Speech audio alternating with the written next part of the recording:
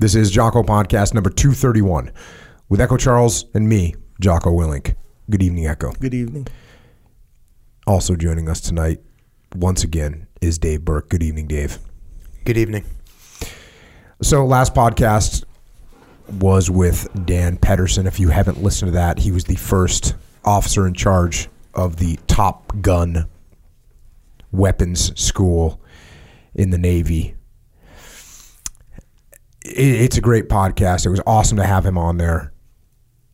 And as I heard him talking the entire time, as I read his book, which is also called Top Gun, an American Story, the thing about Top Gun is that it's not just a school for fighter jet pilots to go to. There is a thought pattern. There is a mentality. There is an attitude. And this is not the attitude of, that and it really, we barely even talked about the movie Top Gun on the podcast with him. And that's because in my mind, I could barely connect the two. I could barely connect the reality of that original Top Gun school with the attitudes. Look, there's some on the Venn diagram. There's some overlap, of course. But we're not talking about the arrogant jet jockey. We're talking about the attitude of trying to improve, trying to learn, and trying to win. And there is a giant overlap. The biggest overlap that I found, the largest overlap in the Venn diagrams in my brain is, well, it's my kind of fundamental core thought pattern, which is extreme ownership.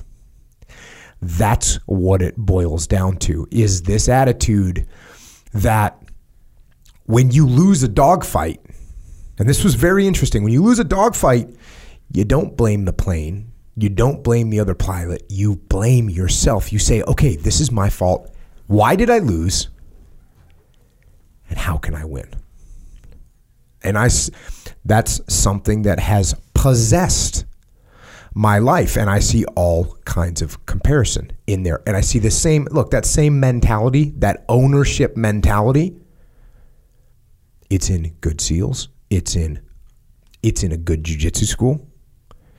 It's in a good business. It's in a good team. And it's in good leaders. And as it relates to the SEAL teams, part of this is when we started using simunition, and we'll get into it. When we started using paintball, whatever you want to call it, simunition / paintball, laser tag, this multi-million-dollar laser tag system that we have, when you add that in here and you can start dogfighting, you figure out, if you're smart, if you take ownership, you figure out how to win. UFC, jiu-jitsu. Look, no one really knew who was going to win a fight between a karate guy and a wrestler, or a kempo guy and a jiu-jitsu guy. No one really knew who was going to win until the UFC, until people started fighting, or whatever, Vale Tudo in Brazil, wherever you want to go. When people start to go at it, when you actually engage in combat, and then you ask yourself, why did I lose? Why did I lose? And when you ask yourself why you lost, and you don't blame it on the guy was big, think of how easy that would be in jiu-jitsu. Hey, the guy was bigger than me, the guy was stronger than me, the guy was faster than me. Those are the reasons why my system didn't work. It's this excuse, it's that excuse, it's another excuse. Instead of saying, you know what? I didn't win. Let's figure out why I didn't win. And then let's make some adaptations. And so the more I thought about this, and I said it, as soon as Dan left, I was like, oh, we're going to have to go deep on this stuff, Dave, because the better I can understand what it looked like from your perspective, I think it just opens up a better understanding of this whole mentality. So let's talk Top Gun, and let's talk fighter tactics, and let's talk winning and owning and making mistakes and learning from mistakes. Like, this is what the winning teams do. there was some really interesting points when he was talking about Boyd, and he's saying, Boyd is saying this aircraft beats that aircraft, which if you think about it, just like we talk about with extreme ownership, if I say, oh, that aircraft is faster, tighter turn or whatever than mine, that it's not my fault that I lost. Instead of saying, what can I do to win? How can I win? And to me, that right there, that's the difference. That's the Top Gun attitude. That's the extreme ownership attitude. It's not my plane's fault. It's my fault. And by the way, if you deliver me a plane, military industry, if you deliver me a plane that doesn't function correctly, what do I need to do? Take ownership of that and say, let me give you guys some feedback. Here's where this is. Here's where this fails. Here's where this doesn't work. Here's where the shortfalls are. If you don't have that attitude, you go, you know what? We don't have a good enough plane. Oh well, they didn't get it right. Oh well, we're gonna lose now. Oh well, that's the attitude of blaming others, and you never get better. Yeah. I could talk all day, so this is a cool subject for me. I'm in. Just first things first with the mentality of Top Gun is I learned more humility at Top Gun as an instructor than anywhere else. That's where I really started to learn humility, which is somewhat, if you think about it from the outside, kind of counterintuitive. It's also connected to what you talked about with the movie, is the closer you get to Top Gun, the farther you get away from the movie, and to the point that there's literally zero connection. Because, of course, it's a movie, but when you're a kid, you see it, and it sort of represents some idyllic thing that looks really cool, and it puts you on a path to want to go do that. And the more you learn about it, the more you realize it's just a movie. Top Gun breeds more humility because of what is going on at Top Gun. The charter for Top Gun is even more daunting than the charter for being in a fighter squadron. So when you're in a fighter squadron, you're supposed to be ready to go to war. You're in an operational fleet squadron. It's probably no different than being in a team. Your job is to be ready to go to war. The charter for Top Gun is to train every single fighter squadron's leaders to lead their most junior pilots into combat. And that is a big, big deal. So when you talk about, am I doing this right or doing this wrong? It isn't just how good am I, or it isn't even really just how good the people around me are. Is if what I'm doing impacts the entire friendly U.S. and allied air forces across the entire globe. And that's a huge charter. And that generates a lot of humility because you recognize what it is you're doing. And it's really hard to understand that until you're on the inside. When I got on the inside of Top Gun, I realized what it really meant to be an instructor. You have a lot of weight on your shoulders and you have to deliver. Did you feel the same attitude of being the people that were responsible for preserving the capability of aerial combat? Did you feel that? Was there a sense that, hey, this is on me? Yeah.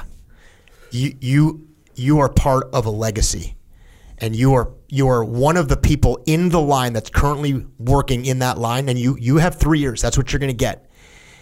The obligation that you feel to preserve the legacy and then make it better, which is also pretty daunting because you look back in the history of Top Gun and think, man, how am I going to contribute to this and not just sustain it, but actually improve it?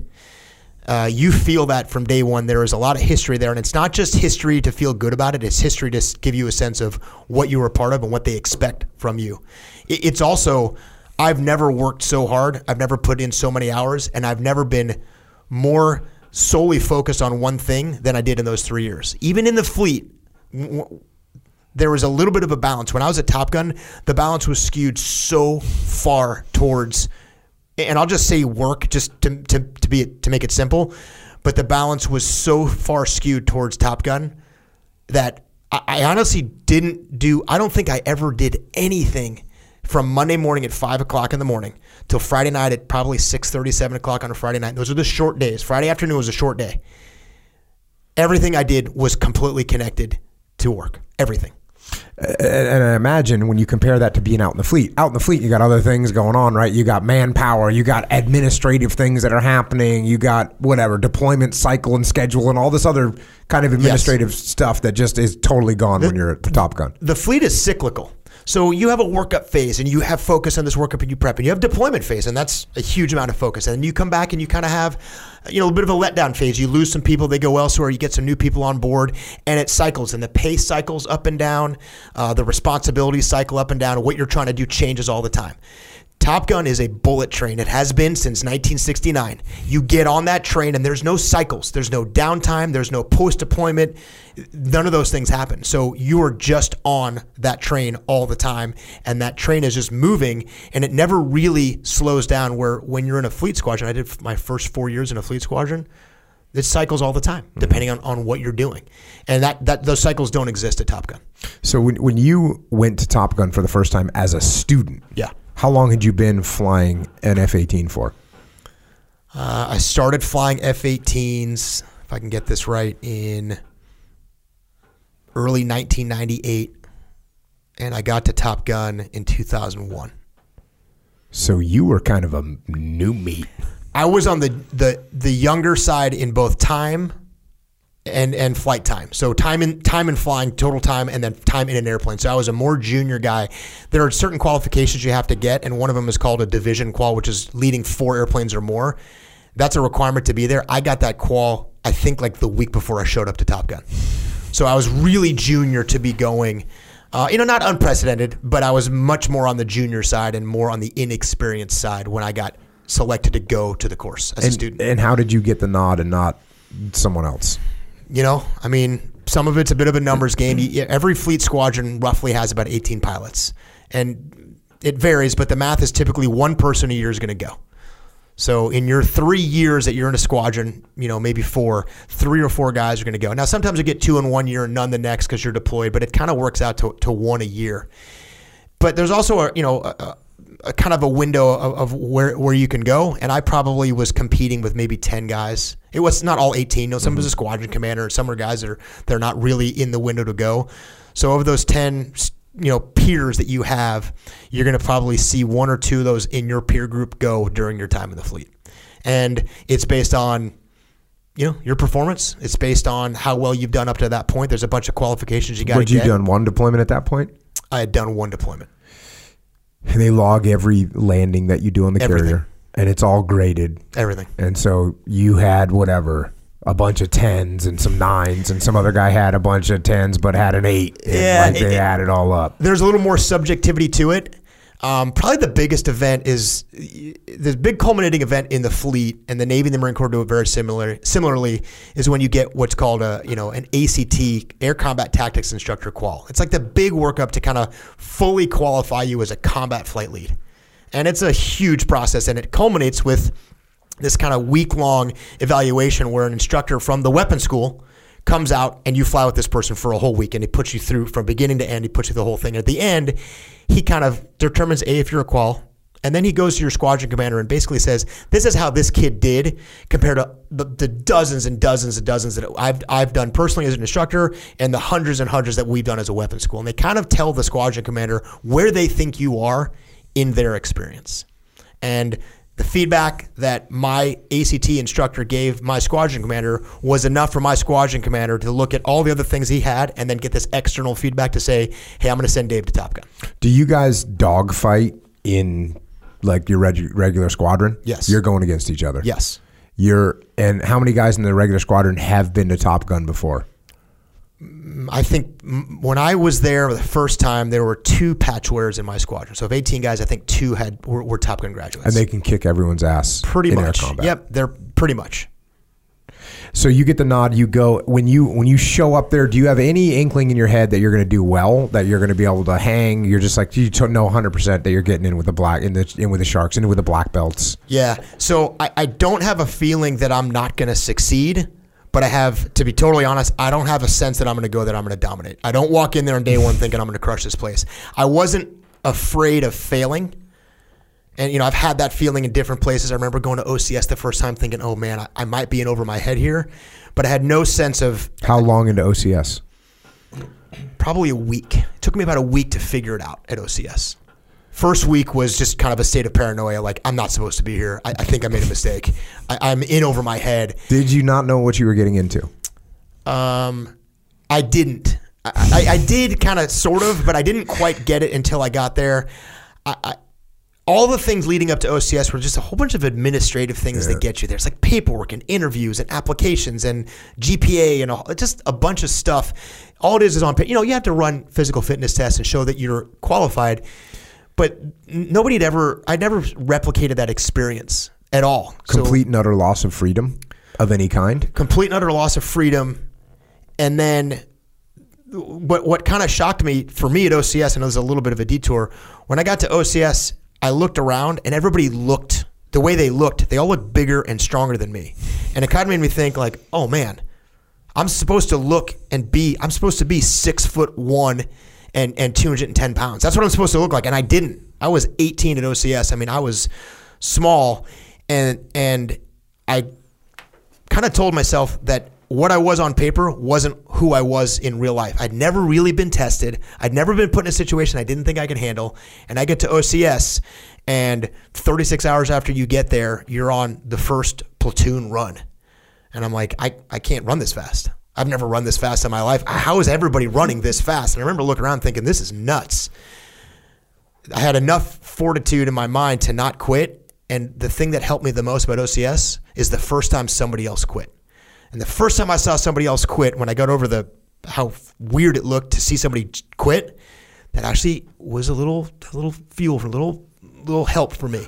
And in the first week, people are quitting left and right. And every one of those times was help me. And go, hey, hang on a second, I can do this. Until I got to a point, I'm like, this is no factor. And the latter half of OCS was almost fun. I'm not going to say fun, but it got pretty close. And by the end of OCS, I thought I was 10 feet tall. But that was the only real time in my life that I went somewhere in the Marine Corps and like, I don't think I should. I might have made a mistake here. And I proved myself, it was a good test for me. So I didn't feel like that at Top Gun. I didn't feel like I was in over my head, but I felt like I was in a big, big, big ocean, and I was a pretty small fish, and I'm going to have to work really hard to get by. So how long is the Top Gun school? 10 weeks, a little bit over 10 weeks, but it's basically a 10-week school. Okay. So how many flights are you doing a day? In the beginning, you kind of plan on 2, and then about after the first third of the program, it's typically 1 a day. One flight is an hour and a half? Flights themselves are about an hour. 1.1 is what you're going to log for flight time at Top Gun. One flight a day for 5 weeks. First couple of weeks, you said, is two flights a day? Yeah, so first week is academics. Then you do about 2 weeks of kind of 2 a day. Then you got another academic kind of thing in there. And then you're typically, for the last half, of 1 flight a day. How many air combat duels do you get in an hour? So when you're fighting 1 against 1, you're going to get probably 4 sets, we call them. A set is one engagement. From start to finish, you can get 4, sometimes 5. And then, depending how it goes, maybe 3 or 4 is about right. Okay. When you start off, you just said one-on-one. Mm-hmm. That's where you start, is one-on-one. Yeah. Me against you. Yep. That's where it starts. That's right. And I would think that, because then the next thing you do is 2 against 1, right? Yep. Is that right? That's right. Who's the other? There's one bad guy and there's 2 good guys. The other good guy is a Top Gun pilot. Correct. Or sorry, a student. Yeah, so when you go out 2 against 1, it's you with an instructor against an adversary. Got it. Who's also an instructor. Okay. Yeah. Most of the fights you do up until the end, the really heavy phase, the 1 against 1 and the 2 against 1, is you are by yourself or you are with an instructor as your wingman. Okay. Well, I assumed it would be you and me as students against Echo, the instructor. And we would go out there and beat him up. There are a couple flights like that, but most of the flights, your wingman is your IP, your instructor. And that's because if it was 2 knuckleheads out there, we just wouldn't get anything right. It's not that you wouldn't get anything right. It's that the closer the instructor is to what you're doing, the more he can help evaluate your performance and give you the feedback that you need. Okay, so you go out. Or let's say I go out. I'm the student. You're the instructor. Mm-hmm. We go out. We dogfight against Echo. We do 3 dogfights, 4 dogfights. It takes an hour. We come back. And look, I've heard you talk about these freaking debriefs, right? What are you telling me as my instructor in these debriefs? What are you telling me, and how are you telling me the things that I'm doing wrong? Is it just cold-blooded because, look, we all know that you know more than me, and I just fully accept it, and I'm like all ears? Is that pretty much where people are at? Yeah, for the most part. Look, I mean, I do not want to understate that the ego's out there, and it's a Top Gun. It's there as a student. The ego is usually connected to kind of the fear of being exposed as not as good as you are, as opposed to the ego of, I think I'm better than you. And so the ego reveals itself in different ways, but for the most part, most people get there pretty early on, and the disparity between the students and instructors is so great that people aren't really that afraid to just be brutally honest. Mm-hmm. Now, people aren't jerks about it, but they are brutally honest. And you figure out very early as a student, the two things you figure out is it's in your best interest to identify all of your own mistakes and your instructor's mistakes, if you can identify those too, because it reveals that you actually know what's going on. The other side of it is if you don't, the instructors pretty much don't miss anything. So if you have a thought like, man, this was really minor, I'm just going to kind of not talk about this, it's going to get brought up. And it's always better for you to bring up your errors than have somebody else bring them up for you. And that gets in your head pretty quick. So when we get back from this thing, I'm going to go through the debrief first. I get to kick it off because I'm the student. Yep, and I go, hey, I turned too tight there. I didn't use enough gas there. I didn't know where I was for a second over here. I lost track of you, my wingman here. So this is the same thing at when I was running trade at. We would let the platoons debrief first. Like, okay, guys, you tell us how it went. And usually the platoon chief will kick it off, and he's going to hit a lot of stuff. The good ones will. The bad ones, same thing. They'll either cover it up, or even worse, they don't even know what just happened. They don't even know what mistakes got made. And so the platoon chief goes, then maybe the platoon lieutenant goes, and he doesn't see as much usually as the chief, but then the task unit senior chief might go, and he's going to see more. And then the task unit commander, you should get pretty close. And my goal when I was going through training with my task unit, my goal was like the instructor cadre will be silent because there will be nothing left. We are going to rip ourselves apart so hard that the instructor cadre is going to go, actually, guys, it wasn't that bad. Yeah. That was always my goal. So that's where we're going. Yeah. And are you having to teach me? Okay, so if you were coming to our desert warfare training and you're a new lieutenant, the first thing I'm going to do is, I'm going to say, okay, here's maneuver number 1, here's maneuver number 2, here's maneuver number 3, here's maneuver number 4. You got those basic 4 moves, right? You got 4 moves that you're going to do. This is what a contact front, the enemy's out front, here's what you're going to do. You're in a closed terrain. Oh, the enemy's out front, you're in open terrain, it's a different move, but there's a basic number of moves that you're going to go through. That's where we're going to start. Is this what's happening, or do you already know these moves? Yeah, when you show up to Top Gun as a student, you know all the moves. You have to have demonstrated some proficiency in all the moves to even get there. Give me an example of let's just teach me a couple moves now. So, and you know what, at this point I'm going to call this, if you're not watching this on YouTube, I'm imagining you might start moving your hands around a little bit, which is cool with me, but I don't want to keep saying the whole time trying to describe what you're doing. If you start talking with your hands, which you might, maybe you won't, but teach me a couple moves right now.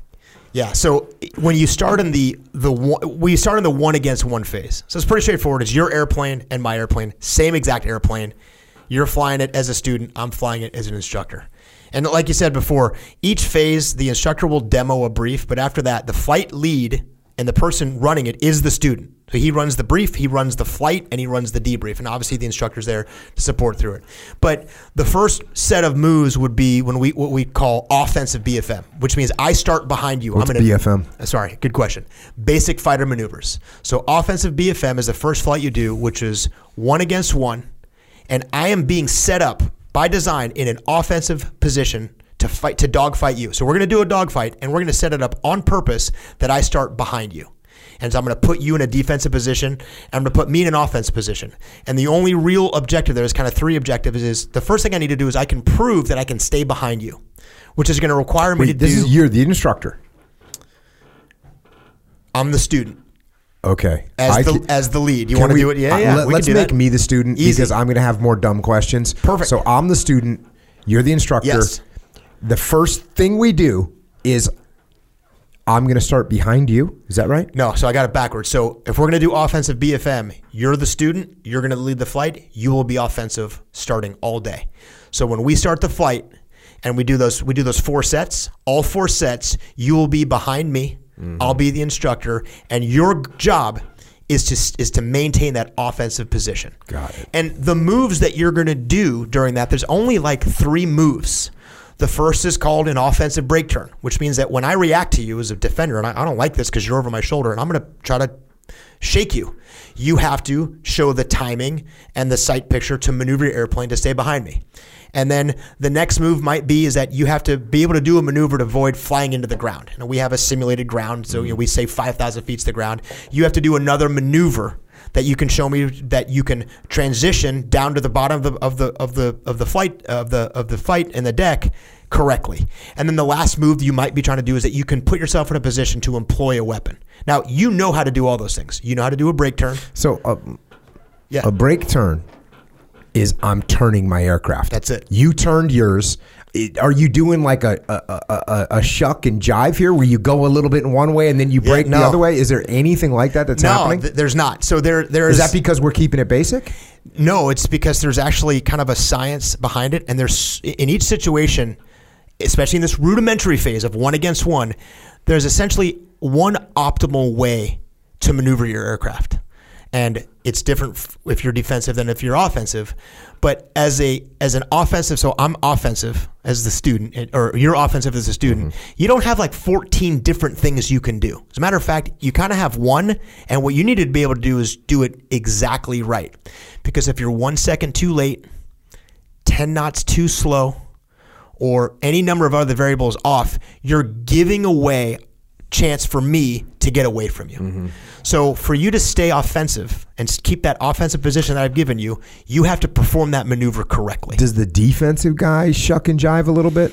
No, to be quite honest, what the defensive guy does is pulls directly at the offensive airplane, pulls right at him, closes the space as much as he can, tries to create some space, limit the space, and then I'm going to maneuver away from you based on how well that you do your turn. And if you do it right all day, eventually you're going to end up in the same place that you started. I will not respond by, like you said, shucking or jiving or maneuvering until I see what you've done. Okay, so you're just being nice. I am flying my airplane the best way that I can until I see how you respond to that. And if you do it correctly, then I'll have to start doing other maneuvers. But if I just break into you and just pull my airplane right into yours, really hard turn, we call it a break turn, and you as the offender are really late or screw up the timing or go too fast or miss the cues to do it, there's not much for me to do. I don't have to do much because you've given away that offensive advantage. So you're flying flat, dumb, and happy. I come in behind you. Yep. And you're just going to, at some moment, boom, you're going to turn left, right, whatever, and I just have to track you and stay behind you. That's exactly right. It seems very simple. It seems very simple. Yep. Do you even head fake? No. Right? Because can I see your head and your canopy? So the way that the ranges that we start are typically a half a mile, and a mile and a half. Those are kind of just the predetermined ranges. So you're way, way, way out there. You're actually, for most of those, at least to start, you're using the radar as a cue to determine that range. You kind of have some eyeball calibration. But the head fake against someone who knows what's going on, all it does is just give away more advantage. The head fake doesn't help you. The best thing you can do is just brake hard. Max performance What turn. if I was a MiG, and I was going after you? What's the best thing? I'm on your tail. What's the best thing you can do? Same thing? Exact same thing. No kidding. The tactics that we apply are the ones that we use in the real world. How is it not good to give a little shuck and then go the other direction? Because what that does is that creates separation between our aircraft. And if I'm offensive and I'm the guy attacking on behind you, I want separation to be able to maneuver, employ my weapons, saddle in the way that I want, and adjust the situation the way that I'm looking to have it be offensive for me. If you minimize that separation and create a bunch of closure, meaning we're now closing the distance, I have a whole bunch of maneuvering I have to do to manage that closure, which I don't want to do. So when I'm on defense, I want you closer to me? Yes. When I'm on defense, I want you closer to me. That's correct. Okay. Interesting. just like jiu-jitsu, your optimal position on offense is to have their back because they can't see properly. They don't have any weapons that shoot backwards, right? No, you're right. So just like jiu-jitsu, you want to get the person's back. Yes. So that's where we're at. So this is day one. Mm-hmm. We're doing this. So all we're doing. So that's one move. You just taught me one move. I'm sorry it took so long. No, I'm not the smartest guy in the world. The first thing you teach me is, hey, I'm just gonna break. And well, now I'm gonna break, and you're gonna follow me. Okay, what's the next move? Move 2. So you're gonna teach me 3 moves. Yeah, I'll teach you 3 moves. Try 2. So remember, you're the student. You're offensive. Because right now this is easy. I'm ready to be a top gun. Yeah. All I got to do is break. Are you kidding me? Let's do this. I got this. Well, the interesting thing about the offensive break turn that I just taught you, the percentage of students that get that right in the beginning is 0. 0. And the percentage of the time that you get it exactly right, meaning you've hit all your parameters, is even by the end is still really low. Now you've narrowed your error window pretty small, but even just the simple, when do I do my turn and when do I identify all the cues and know exactly what to do and exactly how to make it happen, just doing that very first move is almost impossible for a student to do correctly the first time. So let's say I said, oh, what about a head fake, right? If I'm in the offensive position behind you, I can see the very first indicator.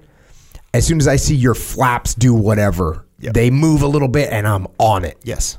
The quicker I react, the better I stay with you. Yeah. The more you can observe, and there's multiple cues out there. It's the angle of your airplane. It's whether or not your afterburners have opened up. It's your angle over the horizon. It's how quickly you're moving. It's whether you're rotating or transitioning through the sky. There's a whole bunch of cues out there that you have to be able to identify in real time as you're moving typically 400 and something knots. So the closure is happening really fast. You have seconds to get this right. You call it closure, but we're both moving in the same direction, right? Not when I break back into you. So if I've got this guy behind, I'm behind you and you break, you're breaking into me. You're turning into me, creating even more closure. So picture you flying around and you look over your shoulder and you think, and you don't realize this. Now all of a sudden you see somebody's there.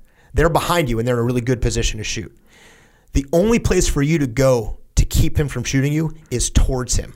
Because if you continue straight ahead or just kind of maneuver around left and right, I just stay back there. Doomed. So you have to turn back into me to close that distance. Guess what that's exactly like?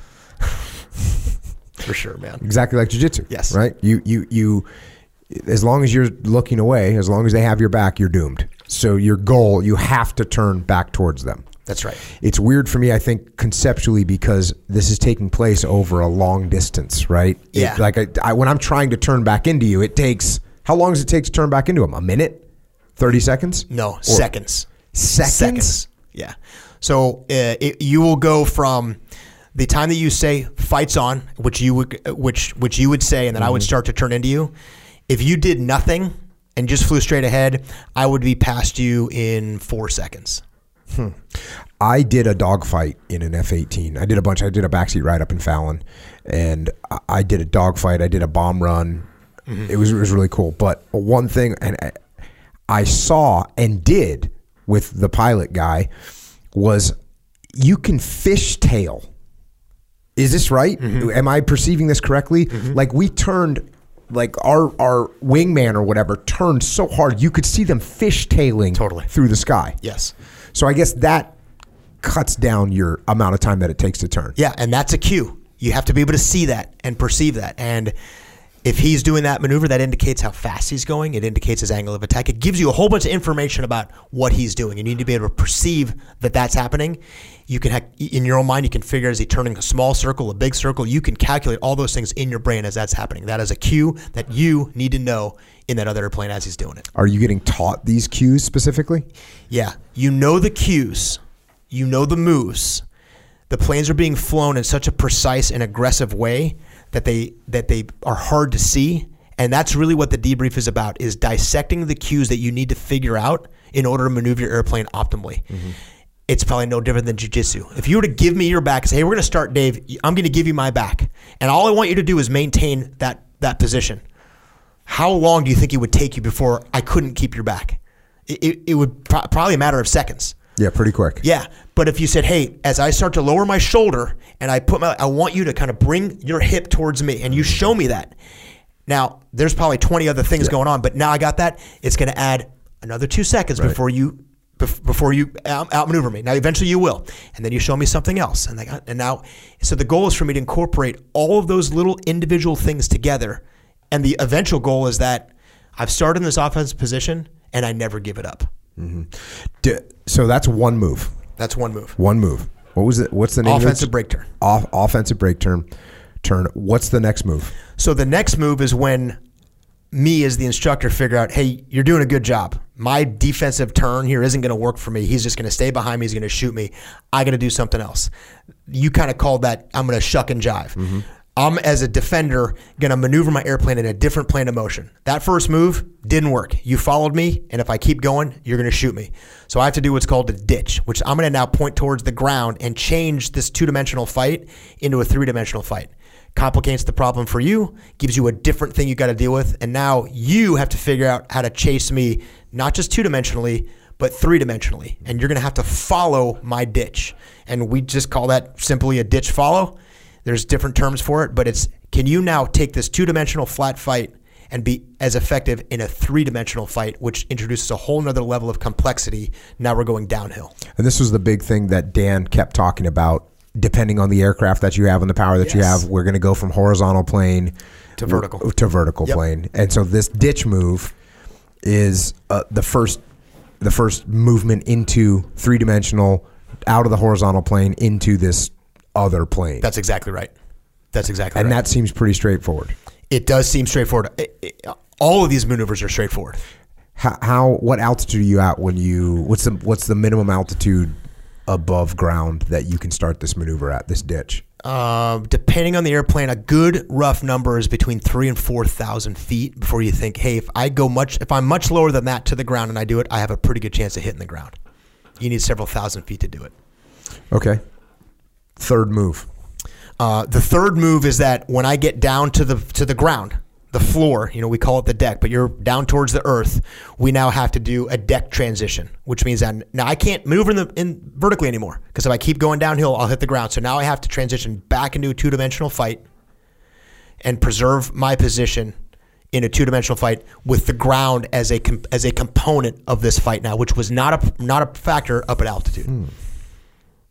This means you're having to just gain altitude again? Is that what we're doing? The goal is to do one of two things. Either I now can gain altitude above him, or I can push him out in front of me and stay behind him. Either one of those work for me, but I need to have some separation from the person I'm fighting so I can employ my weapon. I can't shoot the guy at 0 feet away from him. I have to have some distance between us. I can either have that distance above him or behind him. Just like jiu-jitsu, just like this more moves into MMA, where if you're trying to hit me, I want to close the distance, get close to you, where your strikes won't really make a difference. Yeah, the parallels are I mean, there might be some differences in terms of like the physical locations of the machines with the people, but the parallels, they're exactly the same. As a person who's offensive, if you think about finishing somebody, and the way I'm going to finish is through a strike, which is kind of similar to what these weapons are, I need to have some distance between you and me to make that strike effective. Now, there's a distance that if I get too close, those strikes just don't work. Mm-hmm. There's also a way that if I get so far away, those strikes are ineffective, or it actually allows you to strike as well. And so I'm constantly managing those separations and distances. And if I'm defensive and I look over and I see that person's in a great place to just throw a punch at me, I can either try to get away from him, which almost never works at that distance, although there is a separation that you might try to employ. But at that, we started off was like, hey, you are starting in a place that we know running away won't work. So that range of a half a mile, it's designed to say the escape option is not available to you. So the only other option is I got to close that distance to you. I can't let your strike be effective, and I'm going to wrap you up as best I can to do that. That's the defender's job. So what's this third move called? The deck transition. Deck transition. But it sounds like there's multiple options on how you transition from the deck. There are. And all those options are all accumulating. They're all an accumulation of how things have played out the entire way from the beginning of the fight down to the end of the fight. So remember, I started that fight 6,000 feet behind you. I'm a mile behind you. If you do everything right and I do everything right, guess where I'm going to be at the deck transition? A mile behind me. 6,000 feet behind you. I'm going to be a mile behind you, and I'm going to be good to go. But if you've done a better job than I have, I've missed some cues, I'm a little bit late, I'll lose 500 feet here. I'll lose 75 feet here. I'll lose 1,000 feet over here. I'll lose another 50 feet here. And each one of those moves that I'm doing down to the floor, you've chipped away. By the time we get down to the floor, you know where the fights against Top Gun instructors usually end up? Either 0 or worse, the defender has become the attacker, which happens sometimes. So that 6,000 feet, it's pretty uncommon to be able to preserve that distance against a Top Gun instructor from beginning to end. And each part of the fight and each maneuver that's being executed, you're fighting for that distance. Again, apologize. I'm the student. You're the instructor. I start off 6,000 feet behind you. Mm-hmm. You break, turn. You do it successfully. You're now closer to me. Yes. And then you break, turn again, and you're even closer to me. Yep. And you break, turn again, and you're even closer. Then you ditch, and you get even closer. And then finally, you either are so close to me that you're behind me. That happens. What's the other thing? If you don't get behind me, what if we're really close? So just realize, obviously, we're not going to get so close that we're going to hit. And so the distance of going from 6,000 feet a mile to being something less than that, if we were 0 feet apart, we'd be parallel right beside each other. We wouldn't be 0 feet. Obviously, the airplanes have a safety bubble between them. But when we transition down to the ground, I'd look across, and instead of being directly behind you, I'd be directly beside you. And I'd have no way to shoot you just looking at you side by side. We'd be in a completely neutral position where nobody can shoot the other person, and I've given away an entire mile of advantage that you gave me, or that I gave you at the start as a student. Okay. How we doing? We're doing good. I mean, there's something still a little bit hard for me to understand at this point. You too, Echo Charles? A little bit, but I guess so, because you got to keep remembering that the distances are way far away. Like, when you watch Top Gun, it's like, oh, they're like right there and they're shooting each other, and but they're like super far away. But they're also kind of not, because it's a second, or it's 2 seconds or whatever to travel that mile. Well, the best thing I could do, other than explain this better, would be to erase from everybody's memory the movie Top Gun. Because if that's where your head's going, this isn't going to work. Well, yeah, because you're like, hey, close the distance. So I'm like, okay, close the distance. But then, yes, you got to remember as well that there is no, because essentially, like in jiu-jitsu or MMA, where it's like green zone, meaning safe zone. If you're too far away from the guy, he can't punch or kick you, whatever. Green zone, when you're close, he can't punch and kick you. But there's the red zone, which is that distance, right? Yeah. So and correct me if I'm wrong, if I'm trying to understand this too, where that initial green zone, the out of range green zone, that's not an option in this particular drill. That's right. What is it? Is it like 10 miles, 12 miles? The separation terms... If I'm on your tail, how far away are you from me that you're not in danger? Miles. Yeah. Several miles. Yeah, and that's not an option for this particular drill, right? By design, this 1 against 1 phase, we build it where you running away at the start, you can't do it. You can't just go faster than me. So we start, I'm behind you, you're in the red zone. Yep. And you want to close the distance, get close enough to me that I can't fire my weapon. That's in exactly that other right. green zone, right? The close green zone. Yeah, well, he's behind me. My goal is to take that 6,000 feet separation and make it 0. Yeah. Or as close to it as I can get. Yeah. It's like closing the distance in jiu-jitsu, basically. Don't you, when you hit a brake turn and I'm slow, doesn't that make me further away from you? No, because I'm turning back towards you. You're behind me. I'm rolling my plane and pulling it directly into your plane.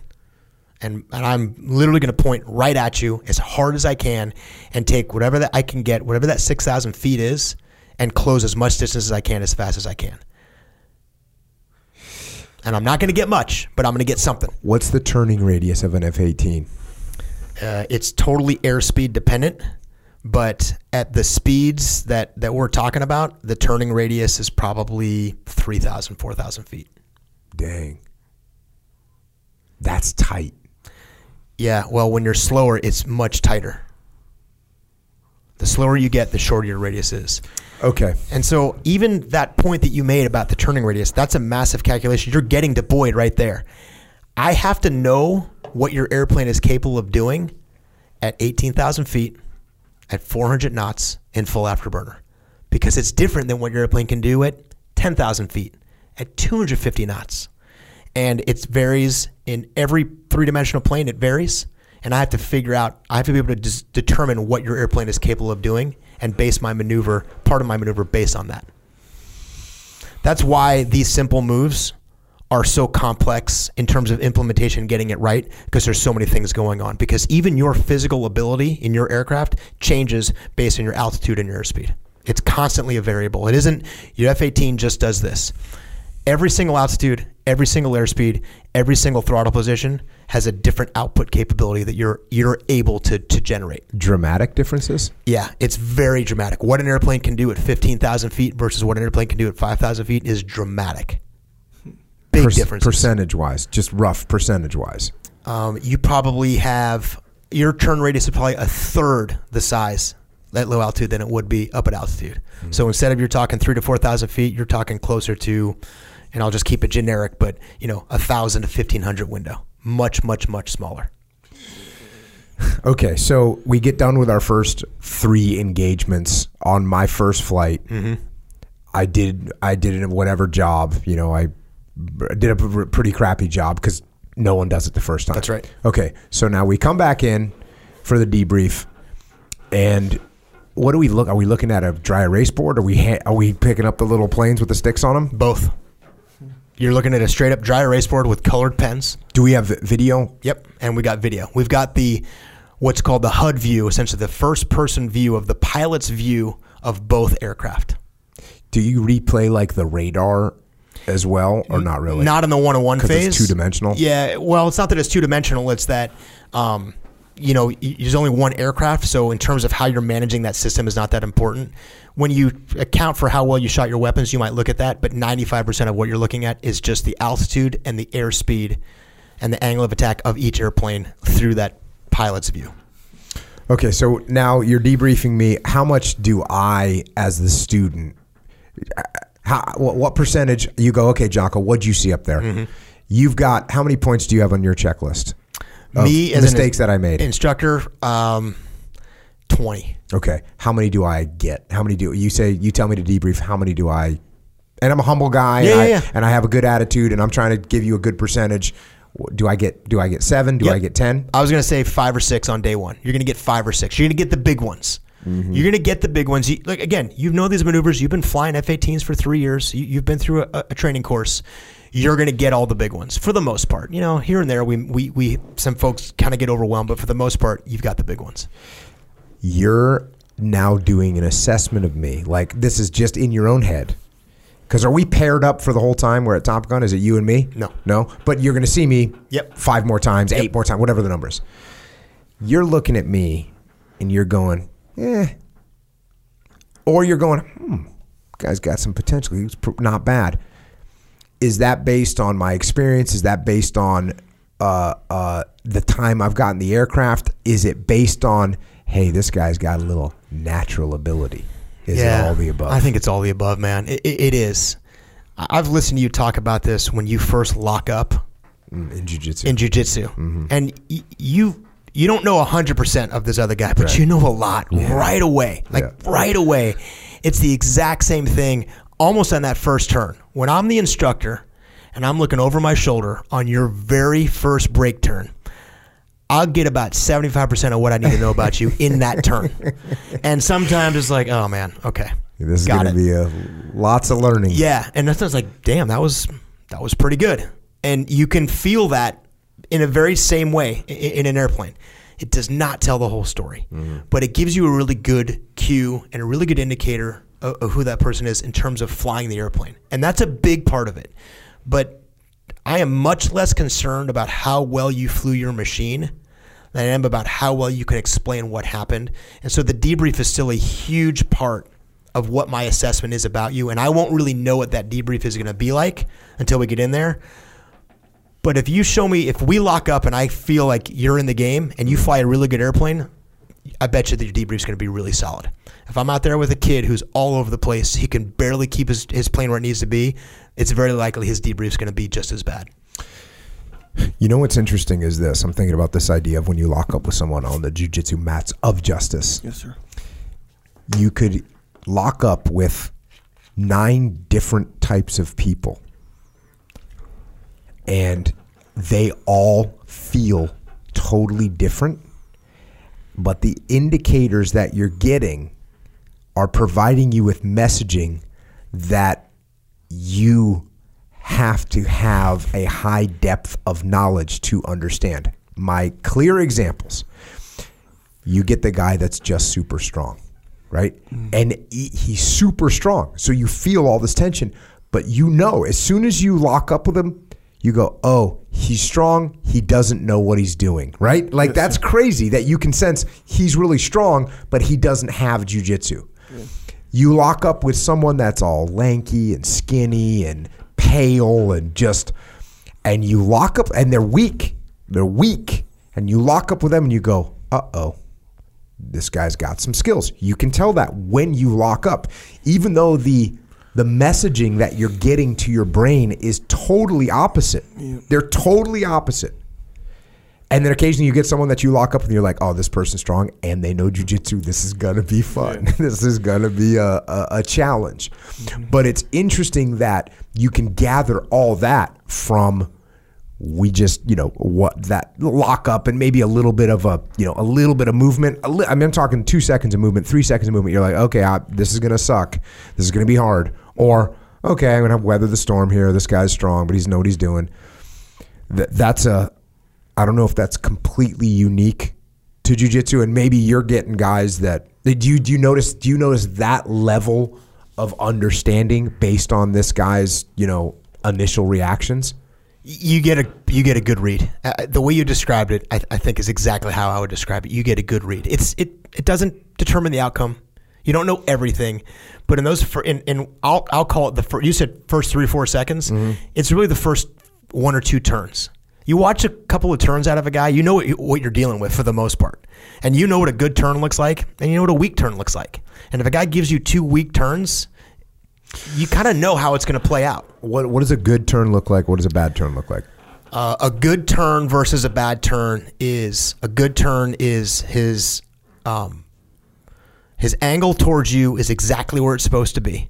There's no too high or no too low. It's exactly on the plane that it's supposed to be, down to the degree. And you're like, wow, he gave away nothing in that turn. Because I can oversteer. You can oversteer. I can understeer. That's right. You can do both. You can pull not enough. You can pull too much. You can overturn. You can underturn. You could be a little late on your afterburner. You could be a little early on your afterburner and get going a little too fast, and it opens up your circle even bigger, which gives me even more room. And so the margin of the 4 or 5 things that you're in control of, you got to get them. Now, hold on, bro. You just said it gives you more room. It gives you more room, because I thought you wanted to have more room. Oh no, you want to close? Okay, I got it. No, it's definitely confusing to me. Yeah. And I need to kind of, maybe as we keep talking, I'll try to. There's a lot of what we're talking about here in this 1-against-1 that's really cool and reveals a lot of things, but it's a really small part of what we're asking folks to do at Top Gun, mm-hmm. and what you're really trying to train to.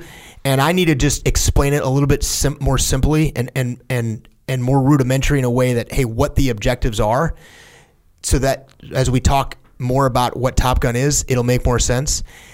It's not quite as simple as I want to close the gap and you want to close the gap. What I'm really trying to maneuver to is a place where I can employ a weapon. Mm-hmm. And now there's like, this weapon has this minimum max range. Mm-hmm. This weapon has this minimum max range. And I might try to start for a gunshot, but like, oh, that's going to be hard. So maybe I'll maneuver to a missile shot.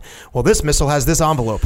Well, I'm outside of that, but this missile has another envelope. So there's a lot of overlapping things. I think the biggest takeaway is that in order for me as the defender, or you as the attacker, the offensive airplane, for either of us to succeed in our role, the margin of error at Top Gun is really small. The capacity to identify your mistakes and those errors is what the real test is. And that happens in the debrief. But you can fly a plane against another aircraft and look over the horizon and watch you fly. I could fly against you, and I can tell from the way you move your plane through the sky how good you are. And I can see it, and I can feel it, and I can watch it, and I can calculate it. And I can, most of the time, in the first 2 turns, tell you exactly how the fight's going to play out. Now, if you show up and you give me those first 2 turns are every bit as good as mine, now it's like, man, I don't know how this is going to... Now you're in a real fight. Student against instructor, it just doesn't happen. Yes, they just can't bring that level of capability and that performance. You're never contemplating the outcome. You're mostly contemplating how well they minimize their errors and how well they optimize their performance to give away as little as possible. Okay, so in the debrief, you're like, hey, you pulled too hard. Here's what happened. Look right here. You see this? You pulled too hard. That's why I'm drifting out of the screen or whatever, because you pulled too hard. Yeah. And, is this something I go, okay, cool, got it. Is it a relatively easy thing for me to note and I'm learning it? It's like, oh, I mean, in jiu-jitsu, I'd say, hey, Echo, you need to squeeze your knees together, right? On an arm lock. Hey, you could have done better, but your knees were loose. Squeeze your knees next time. And that's something he can factually start doing, like at that next arm lock. He tries it again and boom, he tightens the knees and he gets it. So this is a similar level of correction and ability to make those corrections. Yeah, it's almost immediate because everything I'm telling you, you understand. I'm not teaching you a concept and I'm not showing you a move that you don't know. I'm revealing a little bit of an error that you're not, hey, what you did here was just like, hey, you need to have your hips here and you need to have your arm here. But you get that. You're like, oh man, I can actually recall that my hips weren't where you said. That makes sense now that I'm seeing this. And typically the way you would have that work is, hey, do you think you're early or late on this entry here? And I go, oh, I'm super late. I'm like, yeah, why do you think you're late? Well, first I saw your airplane kind of move, which tells me I'm late. But I also look up and you're doing this airspeed 470. Hey, you know if you're doing 470, you should have turned already, right? So what's the key? And so like, hey, I need to start this turn sooner. And I need to look for different things. And he can go out in the very next flight and almost immediately make that correction. So that's good. So where we're at right there is I caught this. I saw your airplane move, so I knew I was late. I've said this about jiu-jitsu. If you have to think about the move, you're too late. If I take a second, if I go, oh, Echo's arm is available right now, I think I'm going to go for it, he already defended it. Yeah. I had to have felt it and acted on it. That's same right. thing? That's exactly the same thing. What do you see? Yeah. What do you see? What's a little indicator? So the indicator is if I'm far enough away as you're turning, so you're offensive. If I'm far enough away and you're watching me and you're looking for a cue on when you should start your turn, if I'm far enough away, I kind of I appear to just be rotating in the sky because I'm so far, you don't see it. You don't see the lateral movement. You don't see my airplane moving across the sky. I almost appear to be stationary. But the closer I get, and you can picture this, like seeing something far away doesn't have a high crossing rate, and it's something like a car. You look at a car a couple miles away, you don't see it moving back and forth. And as it gets close, you see this movement back and forth, and it's a lot easier to see. What we tell people is you look for the cue that when he stops being stationary in the sky and starts to move across the sky, you're at the range at which you should start to turn your airplane. The problem is I'm sitting there staring at you going, okay, I'm waiting for him to move. I'm waiting for him. Okay, I see him starting to move, and then you're late. And so it's that visual cue of rotating to translating through the sky, which occurs at an exact range. It's a mathematical range at which you can see that. You have about a second to be on time, and if you're a second early or a second late, you've missed that window. And if you're looking for it, it's too late. You're looking for the attitude. Is that the right word? The attitude of the aircraft? No, you're looking for the way the aircraft moves. I would call it the crossing rate. Mm-hmm. So if I'm 5 miles away from you and I'm staring at you, you could be moving pretty aggressively, but I don't have to move my head to keep up with you. You're so far away, you're just a little dot. You're just moving. The closer I get, the more it's obvious he's actually moving back and forth. You know, these really small turns, actually, the closer you get, are huge turns. And so at some point, the turn of you rotating through the sky actually appears to be moving across the sky. Got it. That range, I'll say it, roughly a mile. Just keep it simple. That's the point at which you can that transition from rotating to moving. That's about at that mile. You have to know where that is. As soon as that happens, you have to start turning. And I'm teaching you to look for that. Now, you already know what that is. You can explain it. You can teach it.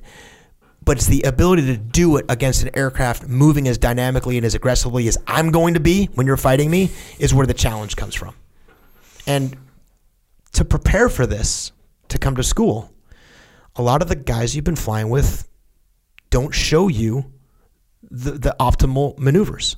They show you a pretty good maneuver, but not an ideal maneuver. And that's just because their lack of ability? They're just not as good. And, you've talked about when guys like Dean train to go fight in the UFC, they don't just have one training partner. They have one guy who's exceptionally good at maybe this one thing. He's really good at grappling. Maybe this guy's really good at striking. Maybe this guy's really good at jiu-jitsu, and he's going to train to be really good in all those things as opposed to just his training partner. Well, he's a little weak in this, but he's my training partner. Mm-hmm. Hey, if my training partner has some strengths here, but he's not great here, you're going to show up to Top Gun, and we're talking about this one particular skill, you're going to get overwhelmed. All right, so how many flights do we do like this where we're just one-on-one? 5, 6. Do you ever go, as the instructor, do you ever go on offense? Or is that just too easy, or is that part of it? That's part of it. That's the next flight. The next flight? Yep. Once you don't let me get another crack at the title? Well, if your flight is so bad that you couldn't even stay behind me, we're going to go do it again. But as soon as you prove to me, hey, you've demonstrated that you're good enough, you understand what's happening, that you can maintain this offensive position, we're moving on. Didn't you say 0 people execute a good turn? 0. But perfect turn. So a marginal turn still keeps me in the game? You're going to have 4 different sets. So I'm hoping that each one gets a little bit better. Mm-hmm. If you have one of those 3 ranges that wasn't good, I'm going to have you do it again. Hey, let's do that 9,000 foot one real quick. Let's do it again. Show me one more. And if you're in the window and then in the debrief, you can really explain to me what your errors were. And I truly think that you understand what those were. I don't need you to go do it again. If I finish the debrief and I can tell you're lost, I can tell you don't really know what happened and you didn't really execute and can't explain why, we're going to go refly that until you do it again. How many out of 10, how many would you have to reload? Out of 10 pilots, how many do you have to reload and say, you know what? 8. Oh, maybe 9.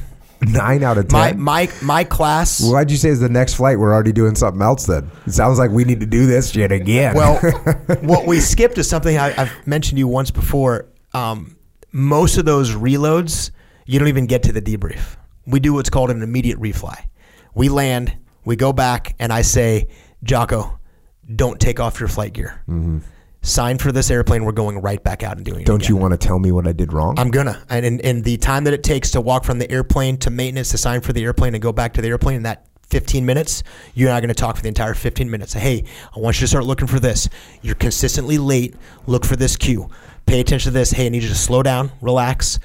You're going too fast here. You're going too slow here. Take it, and I'm going to give you 3 or 4 things to think about, and we're going to go do it again. And that's usually enough to get you to kind of get back your composure and get back to doing it again. When I went through as a student, only 1 student in my class got past the first flight on the first try. 1 guy. Was his name Dave? It was not. That would have been pretty epic if it would have been. It was pretty epic.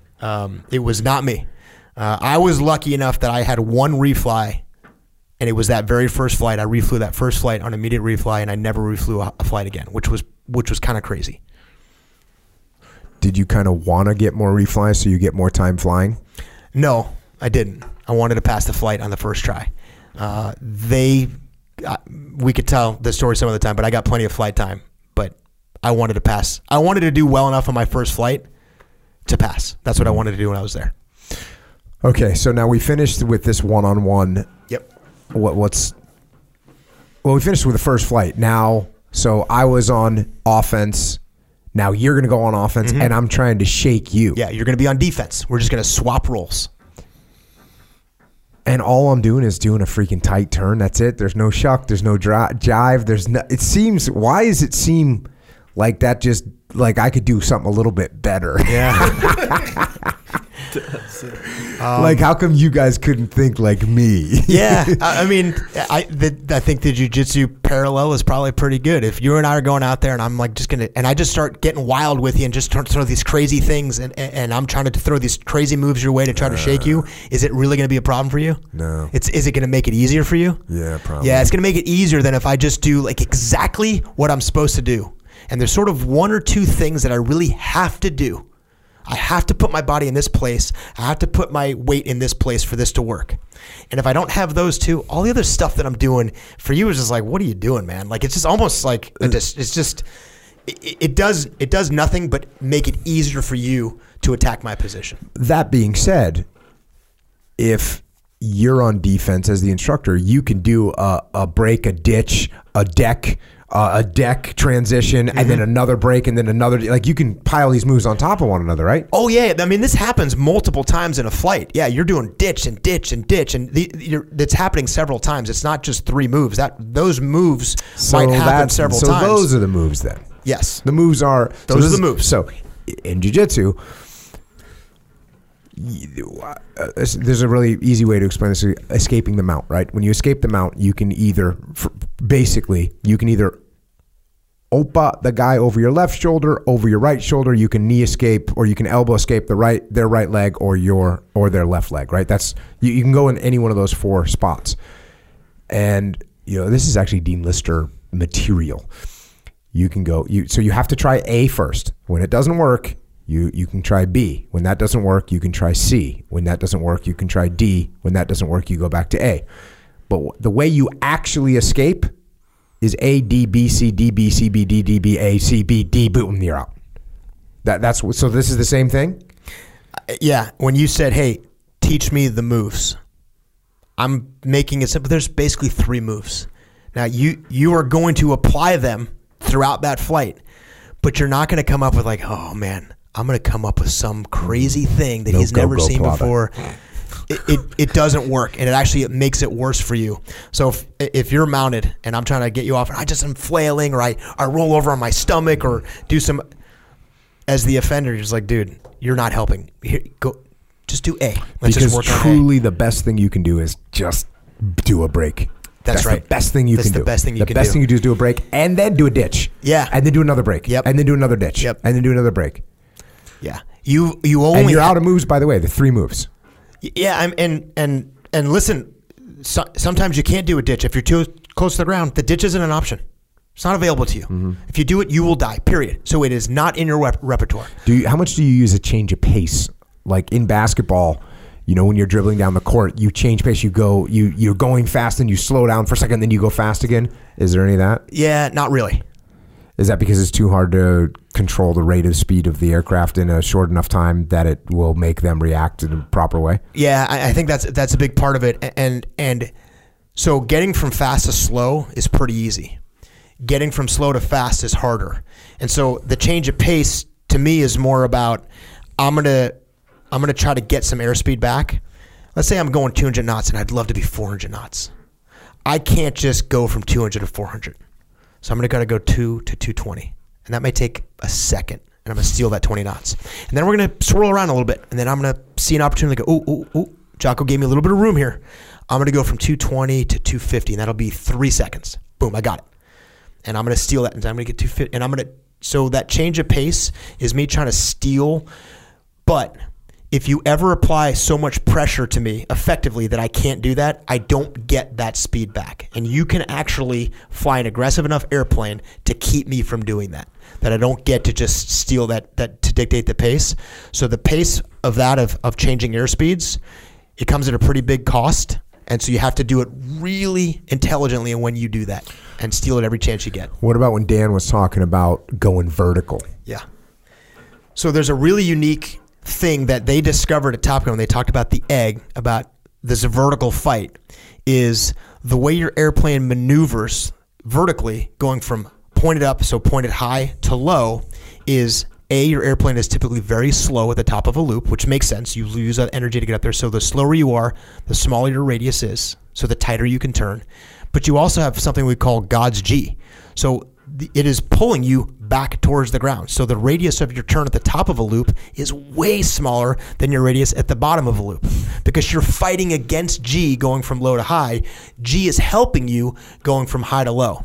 So if there's ever a place where you're above someone and they're below you, and all the other factors are relatively even, your turn at the top is better than his turn at the bottom, and it's typically a more advantageous place to be.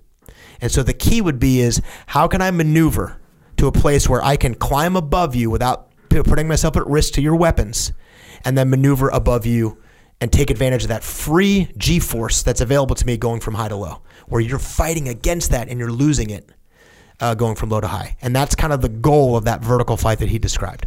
So is that something that you would do? Yeah, I mean, that's something you could do. So he brought up an interesting thing, and you mentioned this with Boyd. I think the way you said it was exactly right, man. So F-18, F-16, F-15, MiG-29, SC-27, all these airplanes in this generational world that I was in at Top Gun during that time, they're all pretty good. And you know what? The F-16 is a little bit faster than an F-18.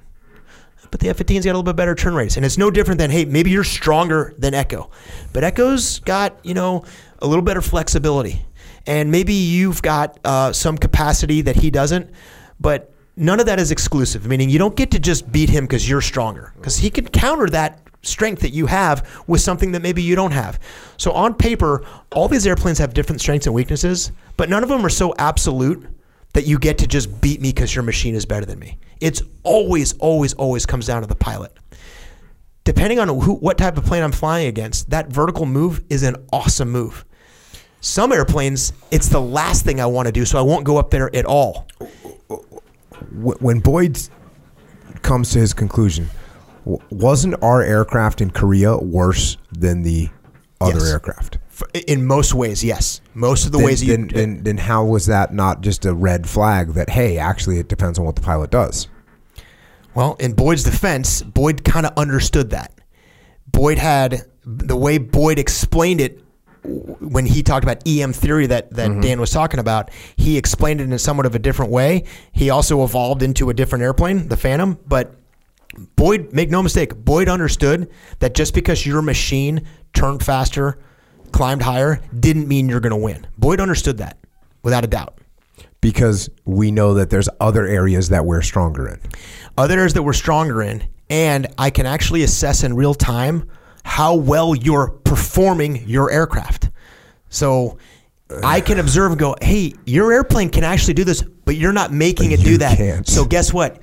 You're essentially giving that to me. So the strength on paper that says, you can jump this high, well, in theory, you should have that extra 3 or 4 inches that you can jump that I can't, but you're not jumping that high. And I can see that and assess it. And I'm going to take that from you, and I'm going to make that your advantage is no longer your advantage. So how does Boyd then get to, hey, don't fight a MiG with a F4 Phantom?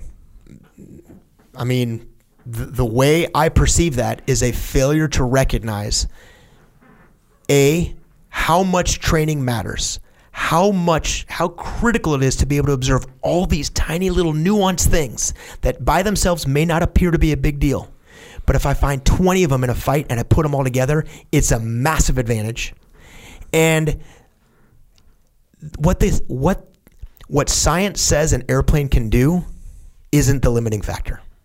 Now, there are some limits, but when you build an EM diagram, you don't account for Dan Pedersen's tail slide. It's not in the EM diagram. It's not in the science, because the science says the airplane is no longer flying.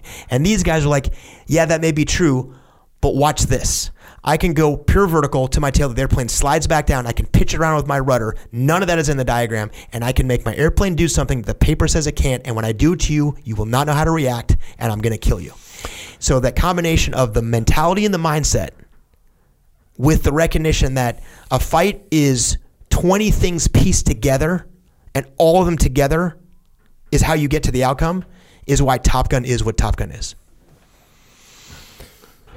If I'm looking at that, like, I just don't understand how I don't figure out that I can beat a MiG with an F4 if I know? Well, let me take it one step further.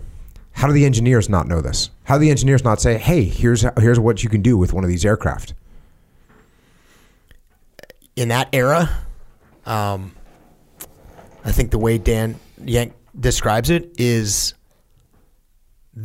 they didn't have the right mentality. These airplanes were not even designed to be dogfighters. They were convinced that era was over. That's kind of why guys like in the Air Force, guys like Robin Olds are such legends, because in the face of an entire industry and in the face of an entire era of the military mindset, he recognized that the thing that makes us better is how well we train and how aggressive we are with our machines, not what you tell me the machine can do. And that's why guys like Yank and the dudes that started Top Gun and guys like the Robin Olds of the world, that's why those guys are legendary, because they fought against a trend that said, this is a machine that's not designed to turn. If you turn with a MiG, you're going to lose. It's like, well, we're turning with MiGs and I'm not going to lose, so I'm going to figure this thing out. And some guys did, and that was the origin of Top Gun.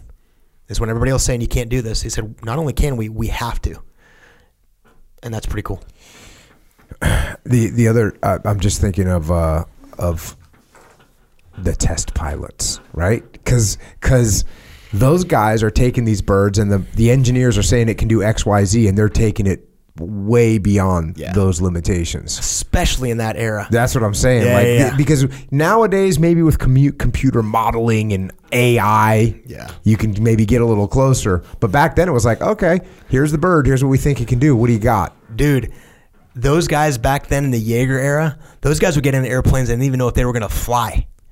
I mean, what they knew on paper versus what was going to happen, there was a big gap there. Those test pilots of that generation, that Right Stuff generation, I mean, they were doing crazy things and having the discoveries they made and what they were able to do. Now, there is so much more modeling, so much more science behind it that, look, there's still a community out there. They're doing incredible things, but typically when you strap on an airplane, you have a pretty good idea of how it's going to perform and how it's going to behave. Nowhere near like what they were dealing with in that era. How did you feel when you were flying the F-22 and the F-35? How much were you saying, hey, you guys told me X, Y, Z, let me give you the real numbers over here from Good Deal? Yeah, well, that was kind of my life in the Raptor. I was an operational test pilot, so not a developmental guy. There's developmental tests, which is literally they build it and they wanted to go see if this thing works. Our job is once they figured out the machine worked, which is the Raptor, operational test pilots go out there and figure out how to use this thing and operationally test it in operationally relevant environments. So not the science, but the operational piece of it. And you had to know the science. You had to know what the airplane could do mechanically. But the coolest thing about being an operational pilot was taking an airplane like a Raptor and then finding everything you didn't like about it, everything you thought was wrong about it, everything that the science said was good, but you knew wouldn't work in combat, and we got to identify and fix those things. And that was awesome because you took this awesome machine and put it in relevant operational scenarios, and you beat the crap out of it to see how it would do. Give me an example, unclassified, of like, hey, you took your Raptor out and you said, you know what?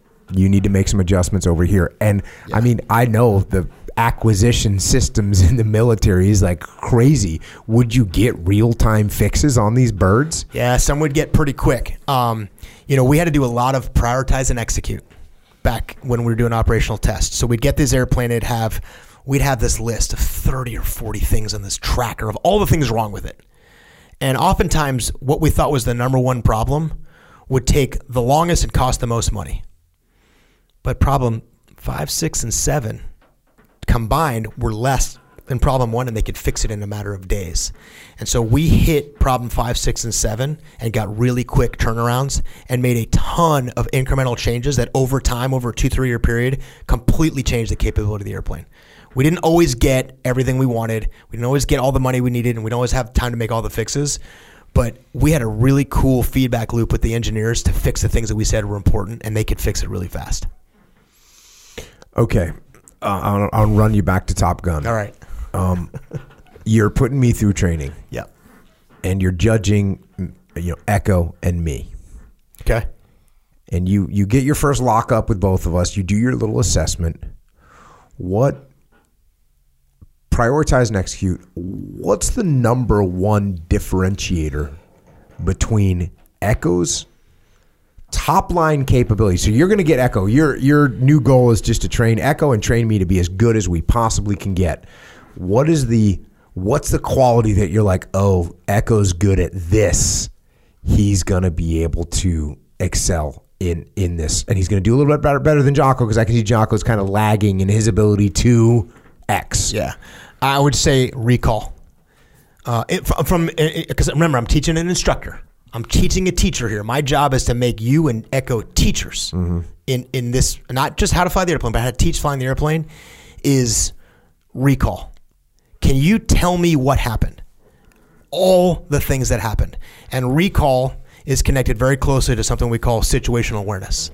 So do you really know all the things that are going out there in three-dimensional space with all the airplanes in real time? The more you can process what's happening, the more you can recall what's happening, the better you are going to be able to teach this and understand what actually is going on. You could be really good in an airplane and maybe a little bit better than him, just pure moving that machine around. But if you don't really know what's happening around you the way that he does, eventually he's going to outperform you. So it sounds like I need to have the ability to detach. I would agree with that. Did you identify that while you were in Top Gun in the Marine Corps? Did you ever identify like, hey, I can see this guy gets all wrapped up, doesn't know what's happening, but this guy over here, he separates his brain from his body and what's happening, and he can see the big picture. Yeah. I mean, what did you call it? We used situational awareness. Well, the term is situational awareness. When people lost situational awareness or no longer did what you just described, we just call it. We'd say looking through the soda straw. I mean, which is very similar to I think you guys use the phrase front sight. Well, front sight focus isn't the best, because front sight focus is a positive thing, right? Because you're doing it in order to aim your gun. We say you're target fixated, but then we say, you're staring down the scope of your weapon, which that is exactly what you're talking about. You're looking at it through a straw. Same thing. Yeah. And I think it's just same, different phrase, same exact meaning. What that typically meant is that Echo or you, whoever's looking through the soda straw, would just start to stare at one piece of information. In an airplane, you got a whole bunch of things going on inside and outside of the airplane. Plus you're hearing things. So you've got all these different inputs. And I could tell when you or Echo's looking through the soda straw without even seeing you, because I'll say something to you and you either won't respond, you'll respond really late, you'll do something wrong. I hate this. I hate this. You know why I hate this? Because I know it's on video, right? It's on video. Like, you're like, oh, here's me calling you.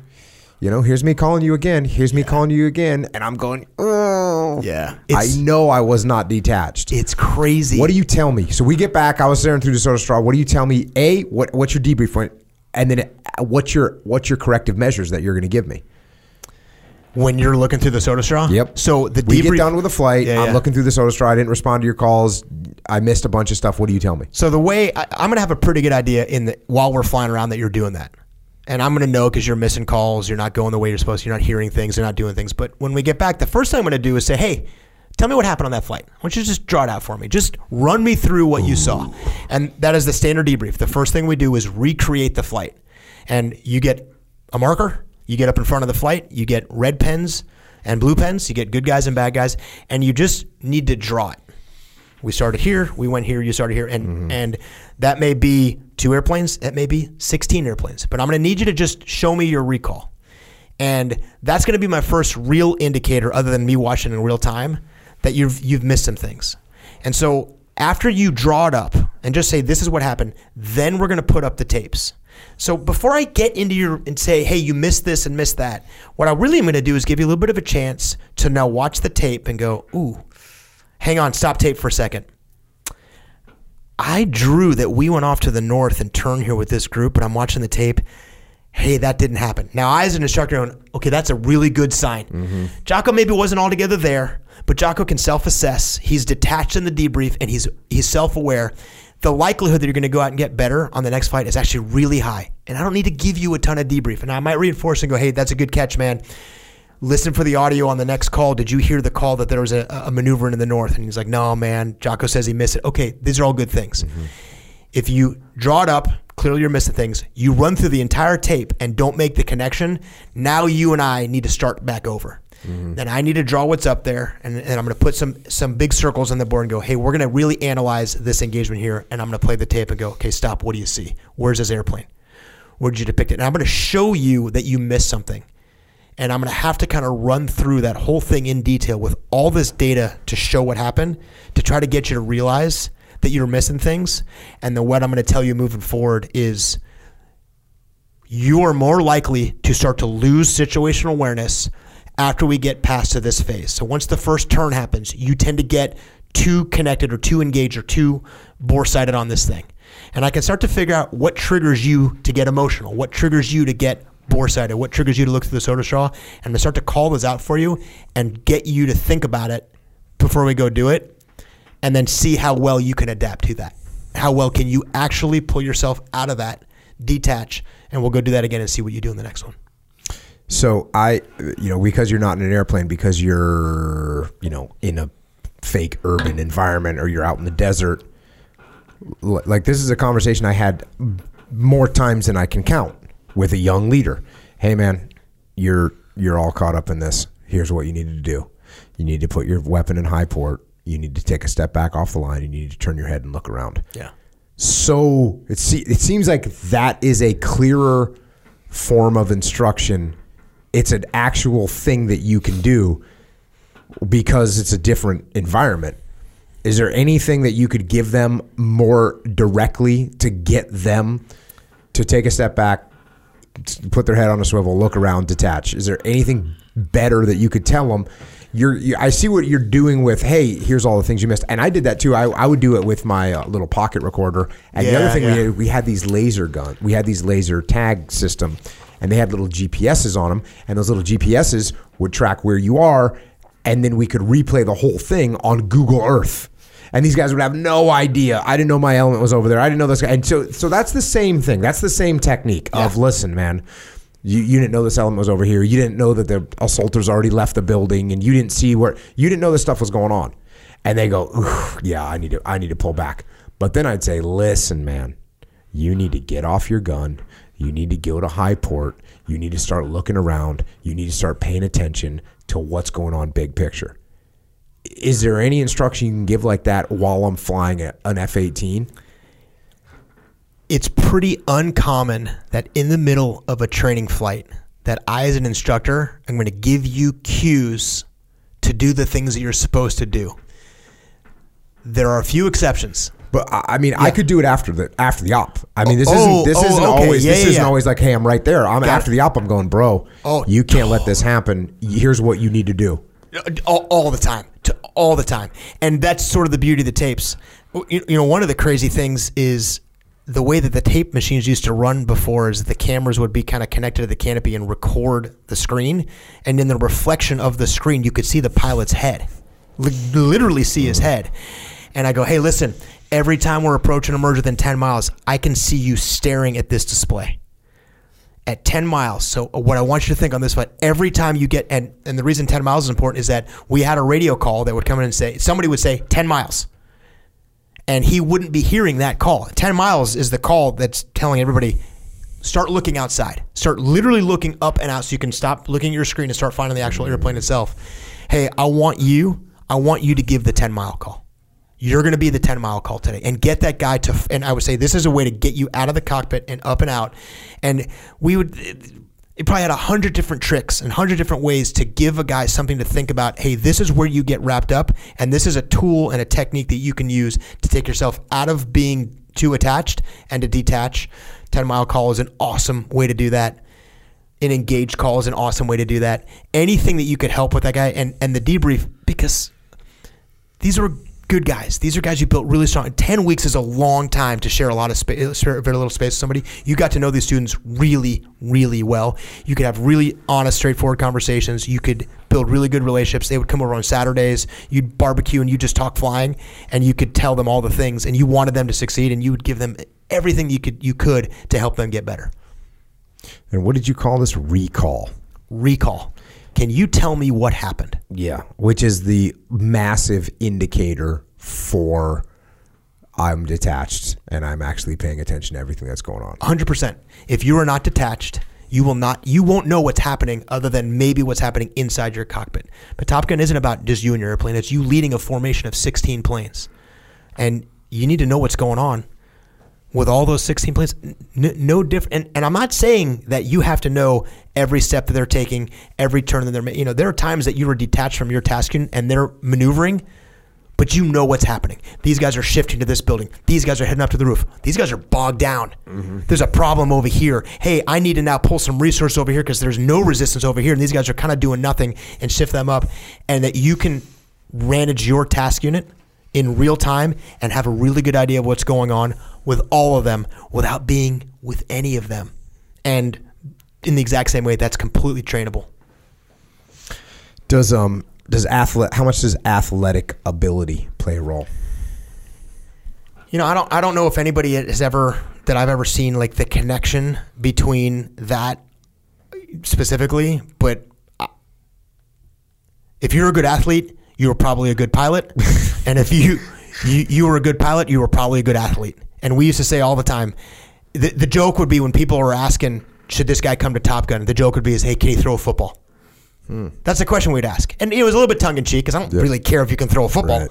But it was the connection between those two things. And it doesn't mean you had to be a superstar athlete, but you had to be athletic. It's physical. It's physical. You had to be athletic. You had to be physical. You had to be you had to not be afraid of conflict. And did I care if you were the captain of your football team in high? Nobody cared about that stuff. But there was an absolute connection between being athletic and liking athletic competition and being good in the airplane. How about eyesight, which I know back in the day was like the component. Chuck Yeager, could like PID bogeys. Dude. So before anyone was even close to seeing them. Same thing. I know you have really good eyesight. I do. I did at the time. I had really uniquely good eyesight. I mean, I was picking off. I could see things in the eye chart that were really good. Mm-hmm. Certainly back in the day, that was everything because the only resource they had to find the enemy was their eyeballs. But I would tell you that it's still really important. Eyesight was really important. Now, one of the major discoveries that the military came up with in recent decades was that they would let you wear glasses. So, if you didn't have good eyesight, they would let you fix it. But eyesight was really critical because there's a phase in every fight that transitions from the systems to the visual. And that transition was really hard. It's really hard to look at your screen and then look up and try to account for where that person is in space, clouds and all sorts of different things. And so the sooner you could see that with your eyes, the better. Technology has helped with that a bunch. There's cues now, little boxes, and you can do that. Eyesight's still important. It's not as important as it was before, but it was something that if you had good eyes and could determine what's going on at farther ranges, you'd have an advantage. How much does luck play a role? Luck plays a role. It does. I'm a beneficiary of a ton of good luck, all through my entire life. And there's a bunch of cliches and catchphrases about what luck really is. Luck by itself would never be enough. Just getting lucky and you'd come back and be like, man, we got lucky on that one. But typically the lucky things that worked out, you could almost always connect it to a whole bunch of things you did right to get to the point where some things just worked out in your favor. So yeah, do guys get lucky? Did I get lucky? Yeah, I get lucky all the time. But rarely was that by itself an attribute or a circumstance that was very reliable. Can you utilize, so in jiu-jitsu and really in any endeavor, you can wear someone out. Like in jiu-jitsu, you call it gassing them. Mm-hmm. I would imagine that is a strategy that you would have. Hey, I've got a bigger gas tank than you, or I can make you do maneuvers that are going to burn more gas. Is that a thing? Or yeah, not really. Dude, no, it's totally. The MiG-29 was notoriously bad on gas. Notoriously. You know what the next worst airplane for gas is? F-18. The F-18. So we knew going into our fights that we were always at a disadvantage. And when bigger planes showed up, like we talked about the Su-27, that thing had a ton of gas. It's 100% a consideration, 100%. And you would think about it all the time. Not to mention, in naval aviation, you got to go back to the ship. You were always managing your gas. You had enough gas to go back and get back aboard the ship, not some giant airport with 18,000 feet of runway. You had to go back and land aboard the carrier. and that was a gas critical endeavor. How many carrier landings do you have? Maybe 450. It seems like a lot. It's not that much compared. There are carrier guys out there with 800-900 landings, some close to 1,000. So it seems like a lot, but there's plenty of guys with a lot more than me. Were you ever comfortable with it? I got comfortable during the day for sure. To be totally honest, I never got comfortable with the night landings. Never got to got that comfortable. When I did Afghanistan right after 9/11, we were the night carrier, so all of our operations for about 6 months were at night. Just by just doing it every single day, it got a lot better. But the night landing was always in the back of your mind. It was always something to kind of contend with psychologically that you knew it was out there. This is the first time reading Dan's book. Look, I've been told 1,000 times a postage stamp and all these other things, and it's so hard and it's the hardest thing and blah blah blah. This book was the first time I really said to myself, yeah, it has got to be a gut check every single time. Yeah. Look, I've done a decent amount of flying. I've flown a bunch of different airplanes. I got to fly with all the services. A night carrier landing, there's really nothing else like it, and it is a gut check. And it is a gut check every single time, no matter how many you've done. I got well over 100 night landings, which on a ratio of day to night, that's a lot of night landings because I happen to be on a night carrier, which most deployments you don't spend the entire deployment at night, and I just happen to be on one of those. It's a gut check for everybody. The pilot, the flight deck, the LSO, the ship. The night page on a ship, on an aircraft carrier at sea, there is nothing in aviation like it, and it is a gut check for everybody. And it never gets better. It never gets easier. So talk me through a little night carrier landing. I will. Yeah, night carrier landing is kind of the great equalizer in naval aviation. That's a thing that's out there that every fighter pilot's going to have to do. And no matter what has gone on in your mission, whether it's just a straight up, just super simple training mission, you could have been by yourself just flying around, or you just did 6 hours in Iraq or Afghanistan or somewhere else, you're going to come back and you're going to land aboard the ship. And no matter what you've got going on, that always sits in the back of your mind. You got to plan for it. You got to account for it. You got to manage your fuel for it. And you've got to recognize that more than likely, the hardest part of your flight, no matter what you're doing, more often than not, it's going to be the last thing you do. When you're coming back to the field and you're coming back to Marine Corps Station Miramar or wherever, you're not even thinking about the landing. That's just a no-brainer. It's just a no-brainer. Landing a regular plane on a regular runway most of the time it's just not hard. Mm-hmm. And it's certainly not something you're going to sweat like, man, I hope I can land this time. Like, it's just not something you think about. So once you figure out how to land an airplane like an F-18 on a regular runway, you just don't really think about it too much. Carrier is totally different. And so it's something you have to think about. You got to compartmentalize. You got to detach from it. But you can't ignore that it's out there either. So you got to think about your fuel. You got to think about your wingmen. You got to think about the other 20 airplanes that are going to be landing on the ship at the same time as you, and the coordination that goes along with that. And this is a huge choreography that you, the ship, and the other airplanes have to manage and coordinate. And typically, the goal is to do it either no-com or min-com. There's very little talking going on in this coordination. You might get to assign an altitude, and you might get assigned what's called a push time when you commence your approach. And that may be all the talking you get up until the time that you're about to land. So you're kind of alone, you're self-contained, and you've got to manage all these things. So night landings are, look, man, they're legit, and they never get easy. They never get comfortable. The idea, I've said this before, right? When people say, hey, what makes the SEALs good? Well, I think the thing that makes the SEALs good is that we have to work in the water. Yeah. And the water is the same thing. It's an equalizer. Every time you're in the water, you don't need an enemy to kill you when you're in the water. You can, the water itself can kill you. When you have to do a mission over the beach, swim in, it's your weapons covered in sand, your radios get flooded. There's just all these things that happen. Doing a direct action mission from Humvees compared to doing a direct action mission that you swam over the beach, it's not even comparable. You could train, you could take a high school football team, and you could train those guys in 3 or 4 days to do a pretty decent job doing a direct action mission, and they'd be able to pull it off.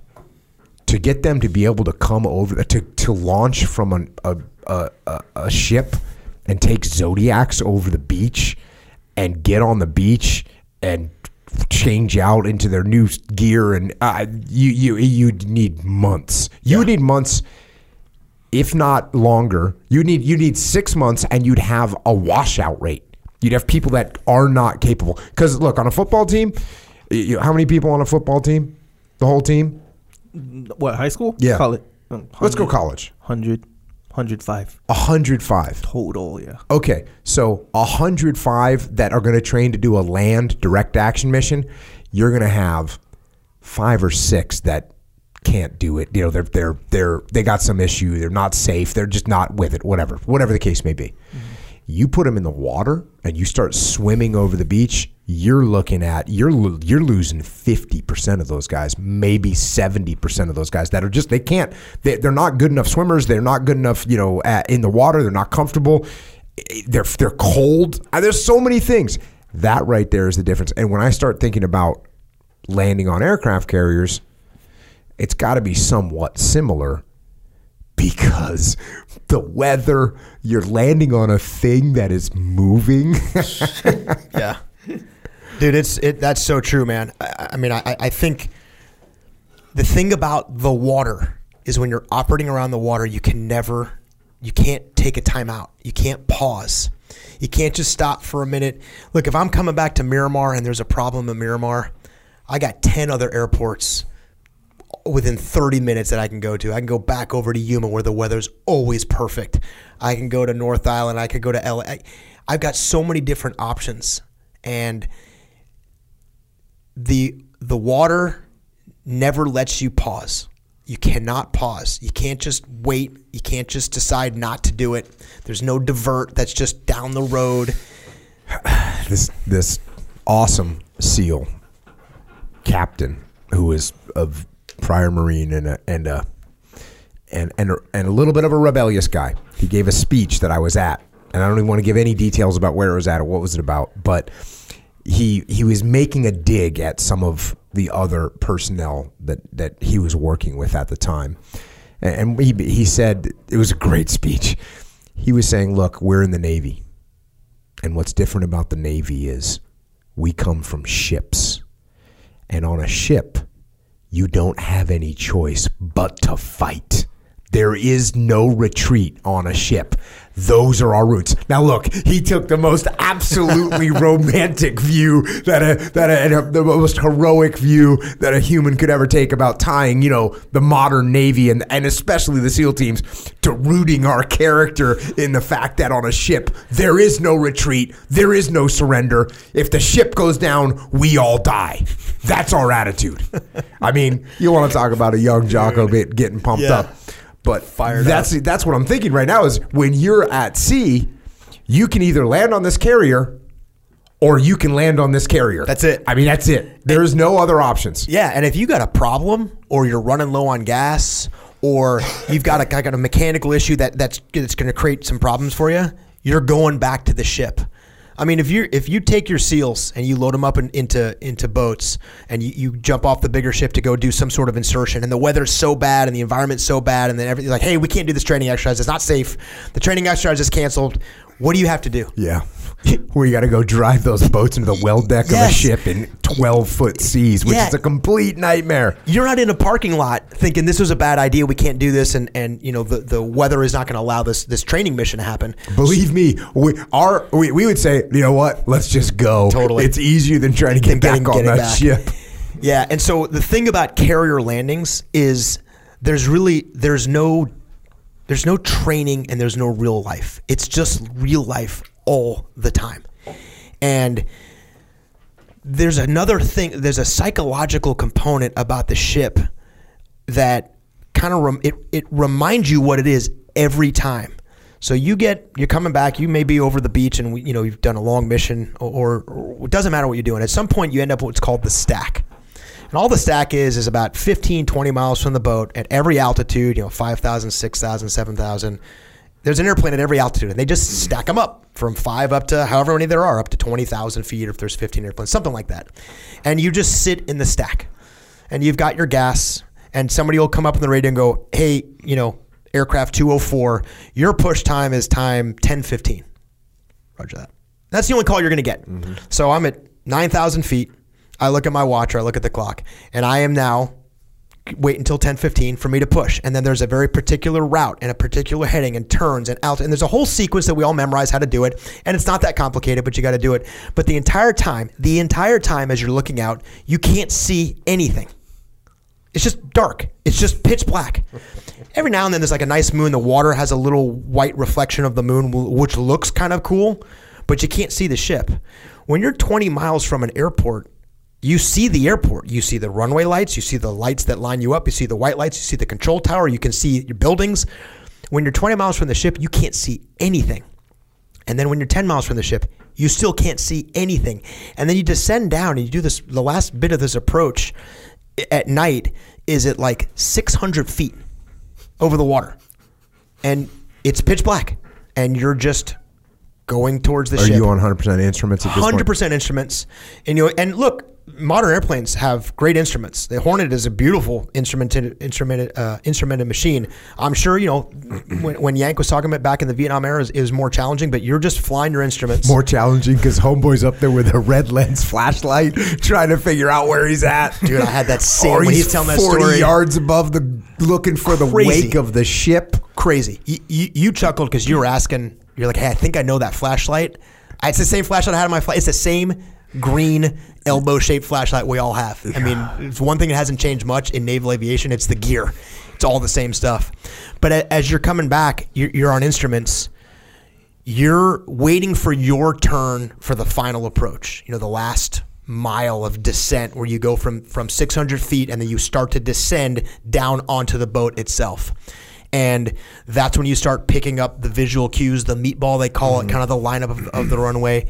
But a lot of times you still can't see the ship if there's cloudy or foggy or low or rain or snow and all these things. And all these elements are just there. And you have no choice. You have no alternative. And the psychological component of knowing that every single time you're going to sort of duel with that, it's in some ways it's kind of terrifying. But in other ways, it means that every single there's a challenge in every single flight. And I think one of the cool things about being around the ship, and one of the things that makes naval aviation unique, what these guys in the Navy and the Marines that did it, is that every single flight, there was this risk. There was this fight that you were going to get to duel against this machine, this boat, this thing that's out there that's sort of geared and designed in every way, shape, or form. It's a really bad airport. It's not designed to be an airport. It's got this tiny, and the margin of error is minuscule. I think in the Hornet, the margin of error from coming across, they call it the ramp. That's the very first piece of steel that you get over the top of the ship to land. If you were 8 feet off, you were either going to miss and go around, or if you're 8 feet low, you were going to hit the ship. So the margin of error is tiny. Hold on a second. What happens when you're in a 12-foot sea state? Yeah. Well, when you're in a 12-foot sea state and that thing's moving around, the visual indications on the ship, this visual thing, we call it the meatball, which is a light system that reflects where you are. So if the light is high above, there's like a green light that goes back and forth, and there's a round yellow light in the middle. It's round, it's yellow, so they call it the meatball. It looks like a circle. If that ball is above the green lights, you're high. And if that ball is below the green lights, you're low. And you're kind of flying it around to try to move that white or that yellow ball in between the green lights. That system keeps up with ship's movement up to some degree. I don't remember exactly what it was. The ship will kind of list back and forth. It'll raise up and down. And as long as it's not moving too fast or too much, that light system is accurate. Oh, so you're accommodating the movement of the ship Absolutely. With your aircraft? Yeah, 100%. And you're moving your throttle forward and backwards 10, 15 times every second to accommodate for that.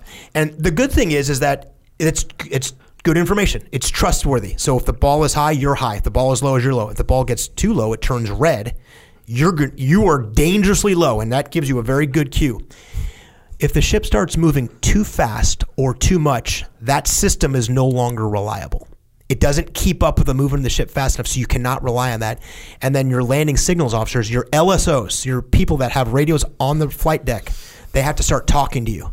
And they'll say things like, ignore the information that you're seeing, you're low. And now you're in this challenge of seeing this visual cue that you've relied on hundreds of times, and you have someone saying, ignore that information. I'm telling you, you need to add power, even though that's showing you high. And look, those things don't happen all the time. How can they give you the micro adjustments fast enough in that situation? The LSOs, and look, one of the cool things about... Or is he like, power, brake, left? Is he doing that? Not it's quite as fast as you, but that's what we were saying. So I was an LSO. One of the cool things in my career when I was on the ship is I got to lead an LSO team. So I was a landing signals officer. So every fifth day on a cruise, I just helped airplanes land. I sat out there with a team on radios. And usually, if Jocko's coming in and he's low, I can just say, little power. That's all you need. Mm-hmm. Just a little cool, smooth call. And okay, I'm behind, and you'll add some power. Sometimes like power. And you're like, dang. Ooh. And you'll hear it, and that's a little more heat. Little heat. Little big, a little more of a hitter than you might normally need. There are a few times, and every LSO that's listening to this and every student that's out there in flight school probably knows this. There are times in my career that I've had to scream, power, and barely got these airplanes over the ramp, to the point that after they landed, we'd go investigate and we'd see divots on the very edge of the carrier called the round down, divots from the hook smashing the edge of the boat, which means that their wheels may have missed it by, no joke, 2 feet, something like that. So what you described doesn't happen very often, but it absolutely does happen. And then other times say, hey, you're lined up a little left. And it'll say, right for lineup, and you're talking to them, and the tone of your voice and the rate at which you say it hopefully solicits the response. Now, the interesting thing about that is, what do you think the mental state is of a pilot who's so low and can't assess that on his own to respond to your cues? You're typically dealing with guys who are they were struggling behind the airplane, so they didn't always necessarily respond to your calls. They didn't detach. That's the challenge of the night carrier landing, is can you detach from what can be by itself, under the best circumstances, a terrifying experience on the best nights. And when you have engine problems, fuel leaks, hydraulic issues, low on fuel, no diverts, 2 a.m. in a snowstorm, you have no choice but to get aboard that ship. And that is why the carrier landing, especially the night landing, that is the great equalizer in aviation. And hearing Yank talk about it and reading about it, there's nothing else in the world like it. There's nothing I've ever done that I can compare that experience to. And you said you did 100 night carrier landings? Yeah, I'm sketchiest one. Dude, so I mean, I have landed in what we call 0-0. I have landed where there is zero visibility. Zero visibility. Yep. And what's the other zero? So the two measures is the height of the clouds and the depth which you can see them. So 100.5 would be clouds are at 100 feet, visibility is a half a mile.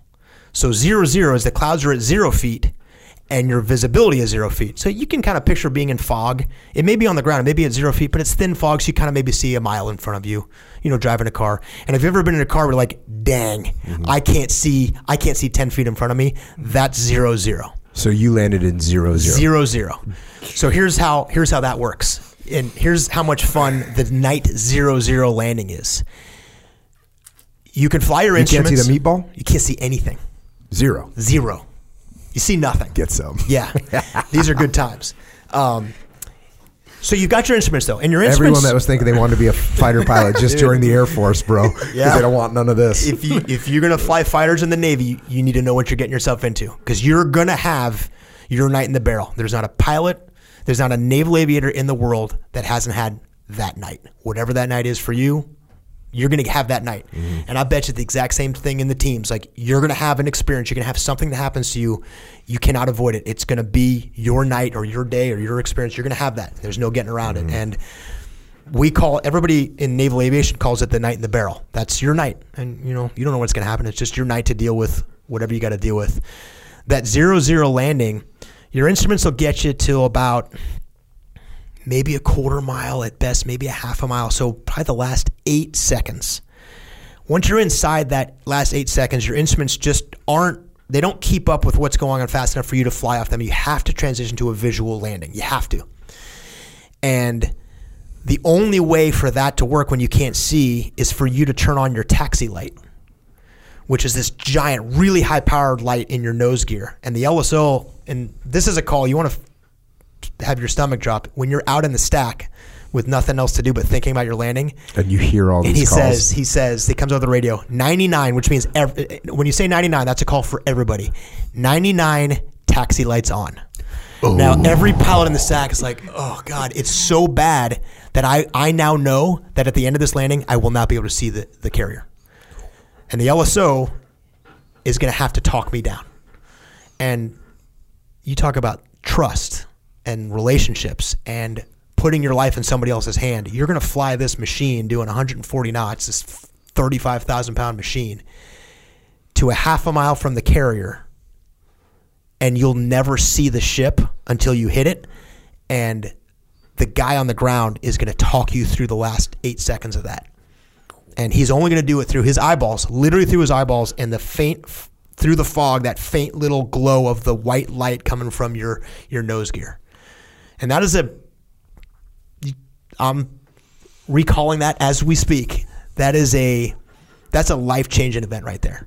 I mean, that's a no joke experience. So he's giving you the same things. He's eyeball.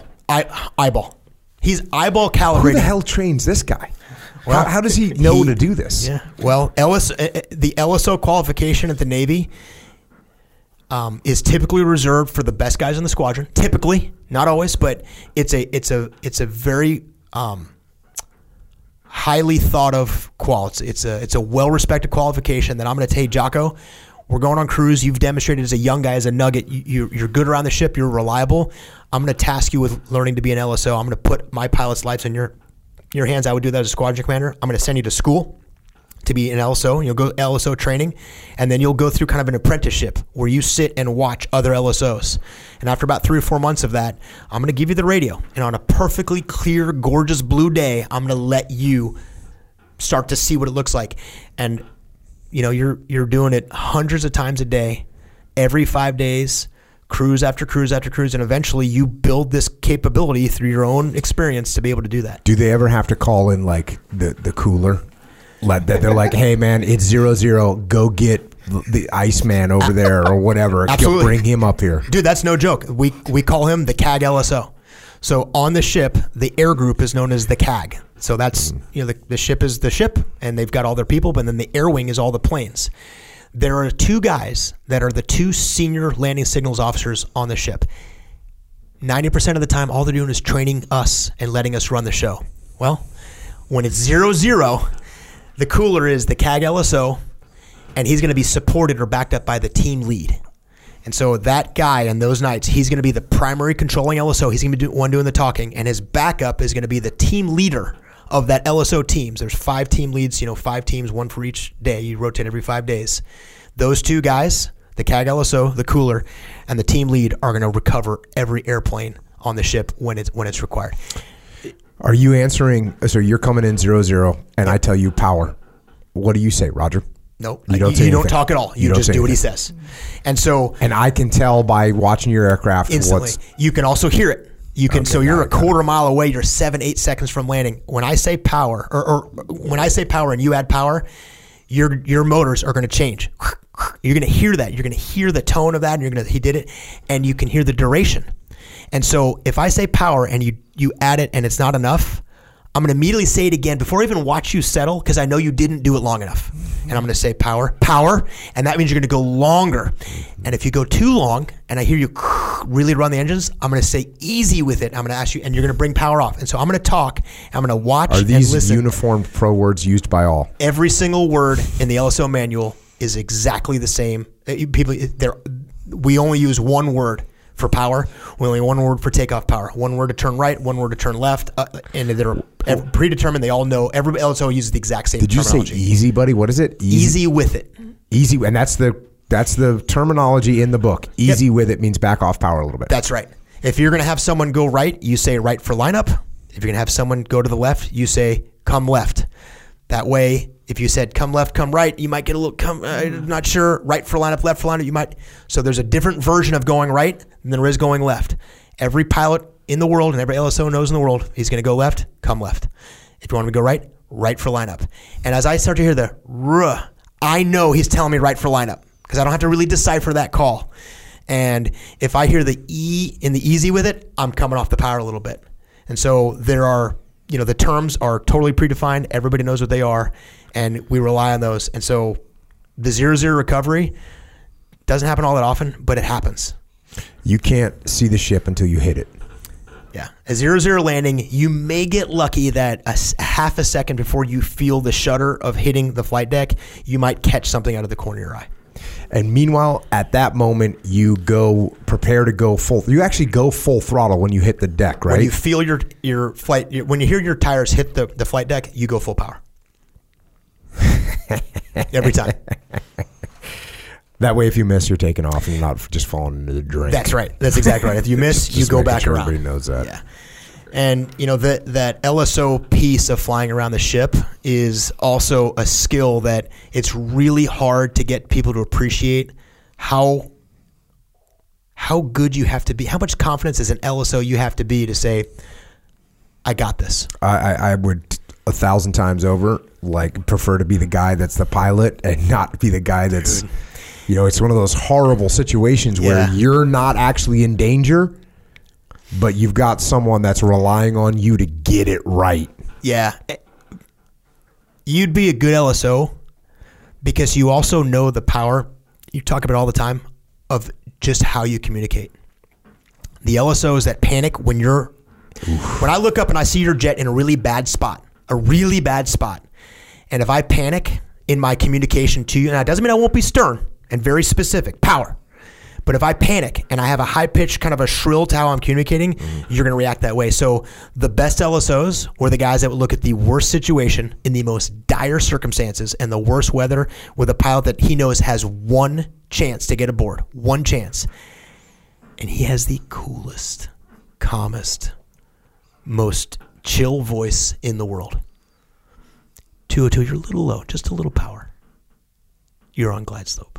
And that can put a pilot at ease to go, oh, holy cow, I can do this. I can get aboard now. Whereas before he's thinking, I can't see the ship. I got this engine problem. I got all these things, and creates a situation in his mind that he knows he can't get aboard. And LSO can talk him out of that mindset and get him on the flight deck. So when Dan was talking about the guy that missed 12 times in a row, and I think, wasn't it Dan that actually went down there and said, let me get on the radio. Let me talk this guy on. And that's the same thing he says, hey, bud, we're going to get it done. We're going to get it done right this time. Yep. And if it's from the right person at the right time in the right way, it makes all the difference. And that was that guy's night in the barrel. I mean, that's a lot. That's not common. The reason you don't get another shot is because you're out of fuel? Yeah. Don't you have a refueler up there? Yeah, usually you do. There are emergencies that your jet will not take gas. You've got emergencies that you've got a hydraulic problem that even if you had all the fuel in the world, eventually your hydraulic fluid will run out and you can't fly the airplane. So in most these are not common cases, but there are cases that this happens. What do you do if you are out of hydraulic fuel, you missed your landing? What's the protocol to eject now?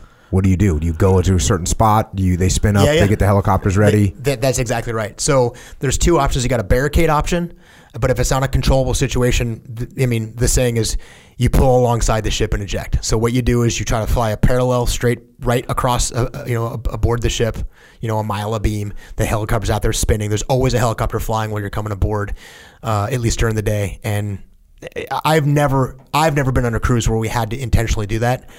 I've been on cruises where we started briefing that option as an LSO, like, okay, here's what we're going to do. This is what our plan is going to be. You're starting to coordinate with the ship's emergency recovery team on this is what we're going to do if indeed we don't, get this guy aboard for whatever reason.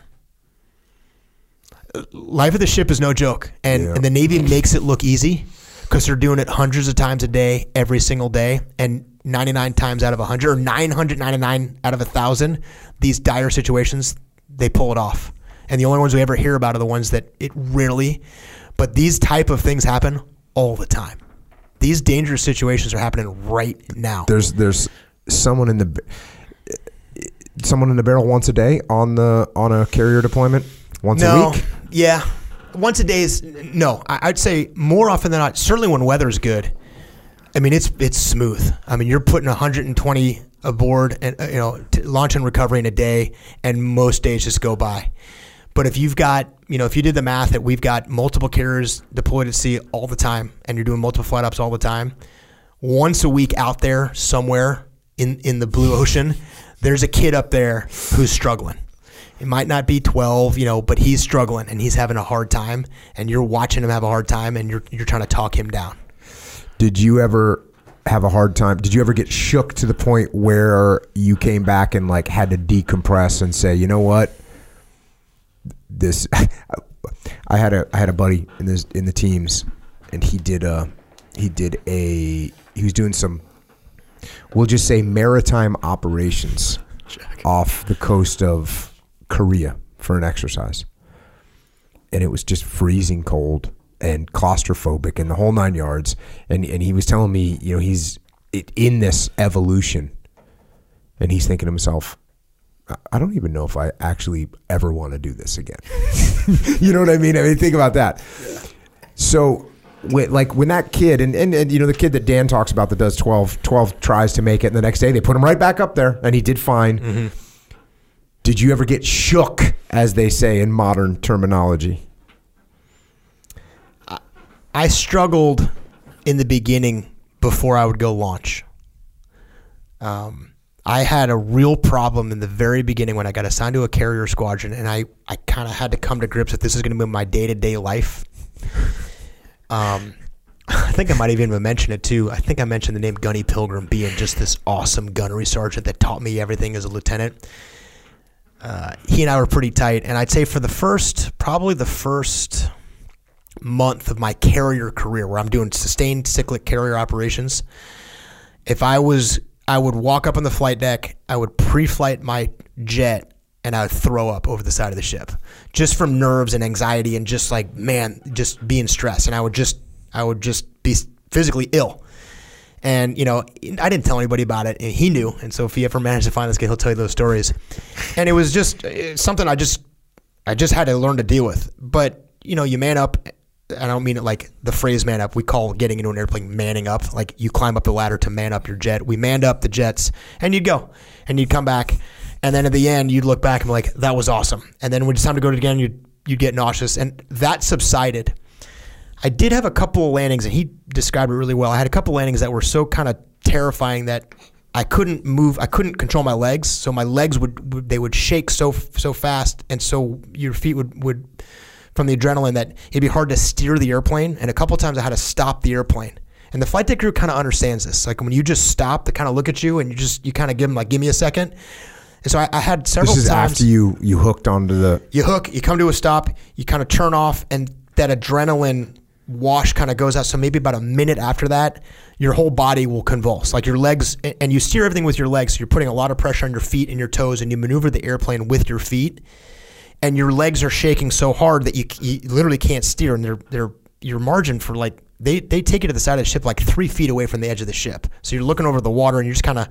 So I've had several landings where after I landed, I needed to stop for a second and just hey dude, just give me a second. I would just stop the airplane, and usually they would look at you and go, catch your breath. I never got out of the airplane and said I don't want to do that anymore. And I had some pretty rough nights. And I think there was just this piece of this idea that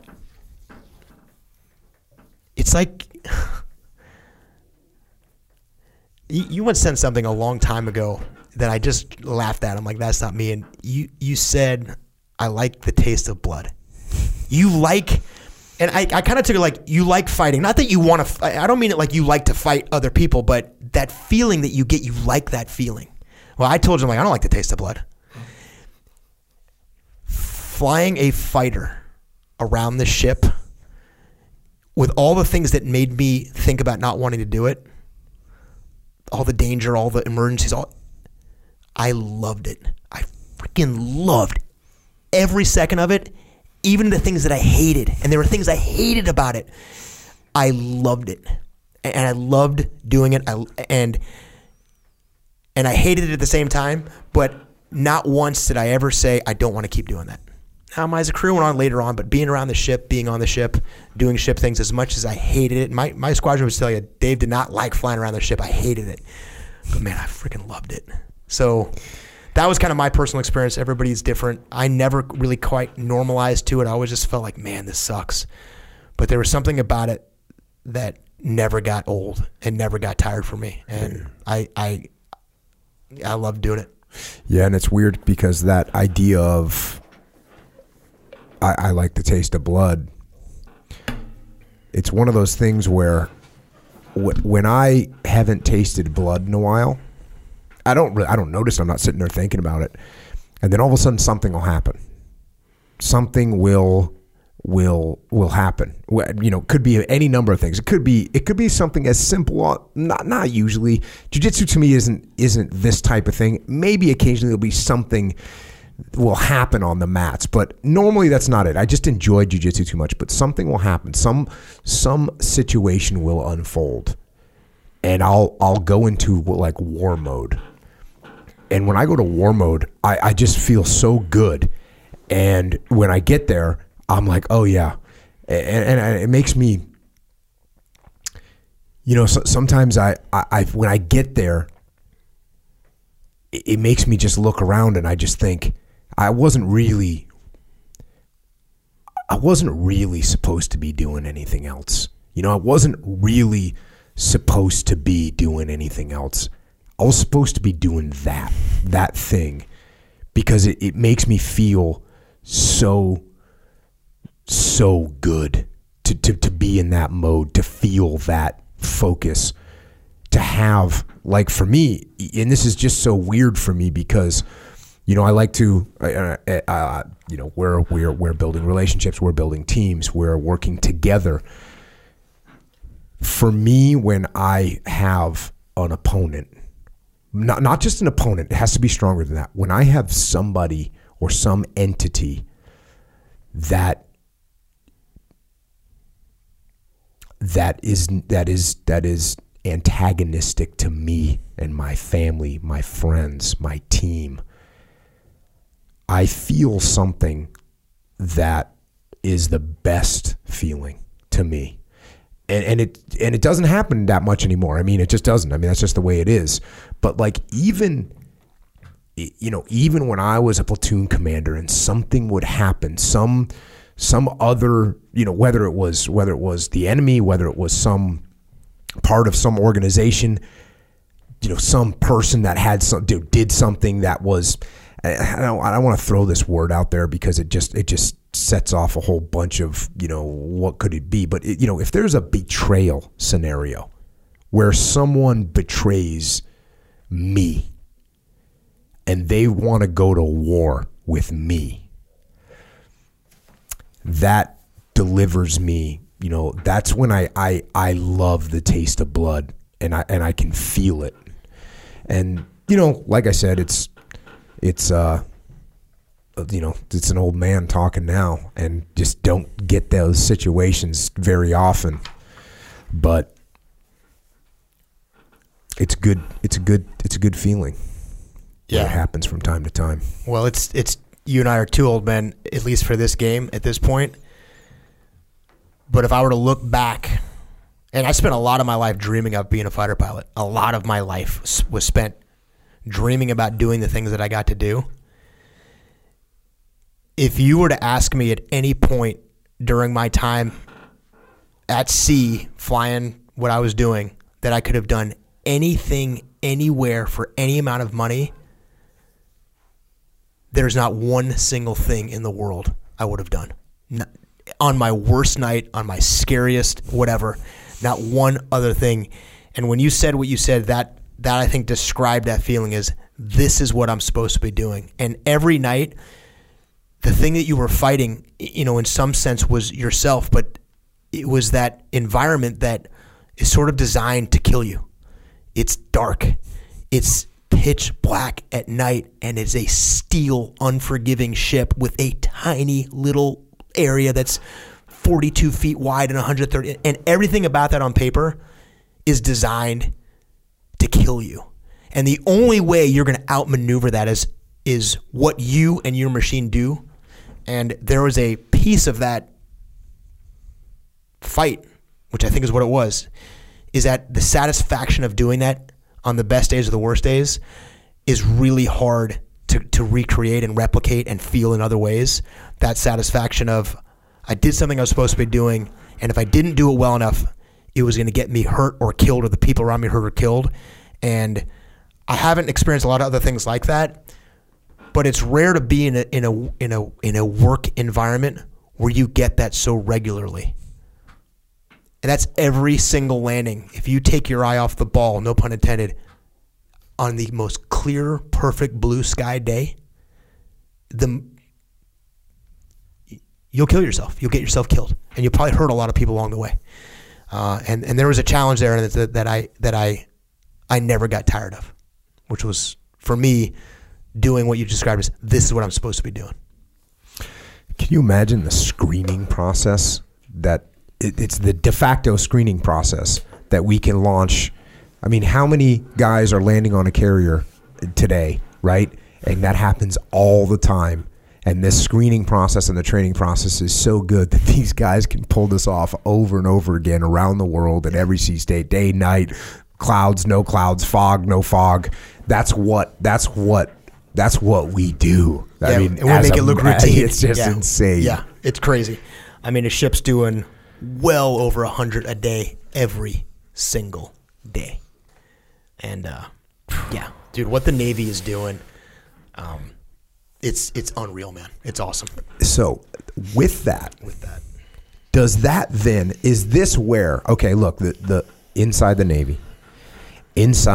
Navy, where you cannot surrender because you cannot give up the ship because otherwise you all die. Inside the Navy, you have this of all the people that are in the Navy, of all the people that are in the Marine Corps, a little bit different because it's just a different subset, right? Yep. But the subset of Marine Corps aviators, fighter jet pilots, the Navy, it's more prevalent in the Navy. Let's face it, the delta between a surface warfare officer in the Navy and a Navy fighter pilot, that delta is bigger than the delta between a Marine Corps infantry officer and a Marine Corps fighter pilot. Unless we want to go back to World War II and you want to see some just insane, incredible, just I mean, the danger of being on a Navy ship in World War II was totally insane as well. Totally. So the delta, the screening process, where you get to is you end up with a certain type of person. So in the Navy, when you're going to go for the SEAL teams, there's a certain element that's there. And for lack of a better word, and I think I'm using it because Dan talked about it, there is a rebellious nature, right? There's someone that's going, hey, look, I don't care. Look, you don't volunteer to go land on that freaking postage stamp if you hold life to be the most precious thing. There's something else there, right? You don't do that. You just don't do that. And that's what I like about this Top Gun mentality. And I'll call it the Top Gun mentality. I'll call it the idea that I talked about earlier, this extreme ownership mentality of like, hey, I'm going to go and make this happen. And when it goes wrong, I'm going to figure it out and I'm going to fix it. There is a certain breed of human that tend in that direction. And because otherwise, I mean, let's face it. You talking about landing on a carrier at night, there is a massive swath of human beings that there's no way in hell they ever want to do what you just talked about. Echo, what is are you fired up to go do a carrier landing right now? No, not at this time. No. Thank you. Not at 0-0. What about 0-0? No, what about nighttime? No. The whole barrel What thing. about day after day after day after day after night after night after night after night, right? Yeah. So we're talking about a different, a different kind of human with a different mentality. And what we've done is set up this process that finds those humans and gets them to that point where they do that for 25 years. For 25 years, that's how we're doing this. That's pretty impressive. Yeah. So I had a couple more things I wanted to ask you. Flexible 4, is that what it's called? The flexible 4? What's the Fluid 4. The fluid 4. Yeah, that's what it meant. What we're in a formation, we work together. It sounded like it was a lot more regimented than it was fluid. Yeah, fluid 4 is not a fluid formation. Does anyone use it anymore? Yeah, we use it to kind of like navigate to and from the space. Other than that, it's not happening. It's not a tactical thing at all. You do it just to keep people close together. So we're going to go from point A to point B, and I don't want to mess around. Just kind of get close to me. We're going to fluid 4 out there. I sent you a text. I said loose deuce. Equals cover and move plus decentralized command. Over, and you were like, Roger. Makes sense. Yes. Yeah, that's it. Exactly you right. got it. Yep. Because in a loose deuce formation, either one of us can take lead. We can take lead and we can make things happen on our own, and yet we have to cover for each other. Yeah. And if we don't work together, we're going to die. That's right. That's exactly right. I can direct you to do something that I need you to do, and when you don't comply, I know that it's because you can't. And so there's this relationship piece. There's all those components that you just talked about are inside there, and that's how you and I are going to work together to eventually isolate the bad guy, and one of us is going to kill him. And I don't really care who does it as long as one of us does it. And if that means I got to stay engaged the whole time that you get the kill, it's good by me because we're good and we move on.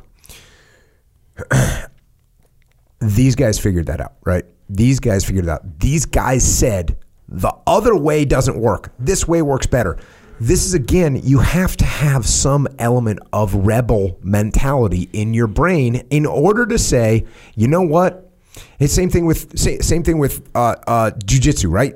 Someone's got to say, listen, I don't really believe that if you do this kata to me, that it's going to work. Somebody's got to say that. In the teams, the biggest this happened to us in the teams. We'd use real ammunition. We'd shoot at paper targets, and you win every single time. And you go through the house, and every target is dead, and they didn't maneuver you. They didn't fire on you, and they don't maneuver. So it becomes so easy. When we brought in laser tag, we brought in paintball and simunition and these things that allowed us to fight each other. Even then, somebody had to have the mentality, number one, to say, you know what? First of all, we should try these tactics on each other because we've been being told over and over again. I got told that for my first 10 years in the teams, or 8 years in the teams. Hey, this is what works. You know what you say? Roger that. Roger that. Roger that. To say, you know what? We need to check this. We need to test it. You know what? There was people that when paintball revealed the shortfalls of our tactics, there was people that said, yeah, but it's only paint, so it's but it's not a real weapon. Yeah, but there's a different in the penetration. There's all kinds of yeah buts. The rebels said, yeah, you're saying yeah, but guess what? Somebody just pointed a paintball gun down the hallway, and 13 out of 16 of us got hit with paintball. That doesn't seem good. And there was people that were saying, yeah, but it's not an AK-47. AK-47 only holds 30 rounds. A paintball gun has a hopper with 100 rounds. That's not realistic. Okay, what if they had a freaking any kind of machine gun? So you have to employ this rebel mentality. And that's why you get these crazy Top Gun stories. That's why they're stealing a trailer to set up shop. The SEAL teams has traced its whole history back to that kind of rebel behavior. Yeah. And that's what shocked me. It didn't shock me, but that's what was so amazing.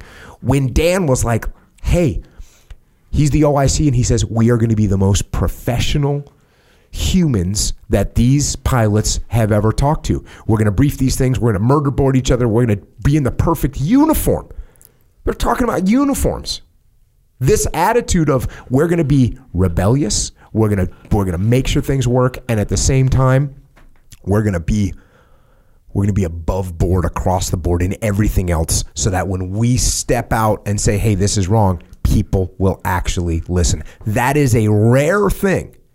It's a rare thing to know that you have to hold the line, toe the line, be above board, across the board, and then at the same time know that when something's not quite right, you've got to be a rebel at heart.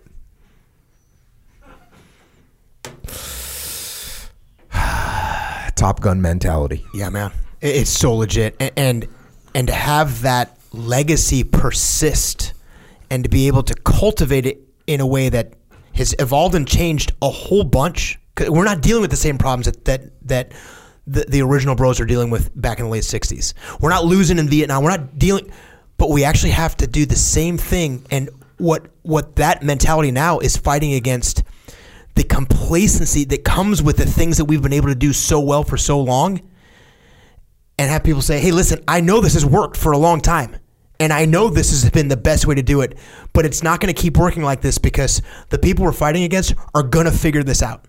They're going to build a new machine. They're going to build some countermeasure. They're going to do something that keeps us from working, and we have to be every bit as creative and now tell the entire institution what we're doing won't work anymore, and figure out a way to get the institution, this giant behemoth institution, to listen to you.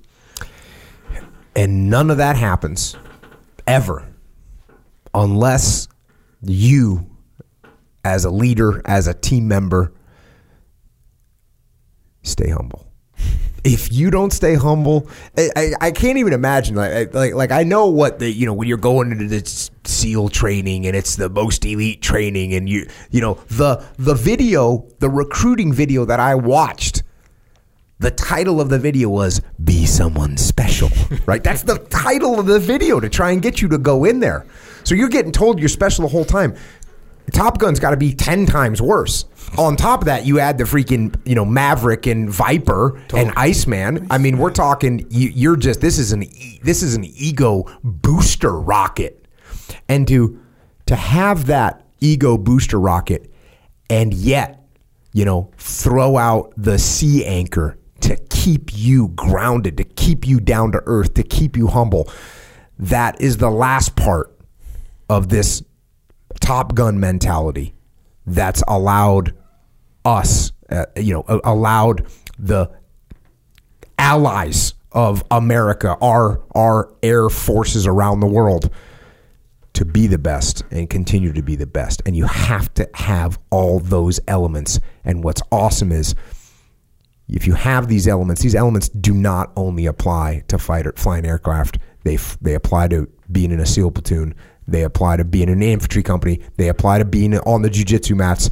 They apply to be in a part of a family, part of a team, part of anything. These aspects will make you win in the end. 2.5 hours. Dave, did I miss anything?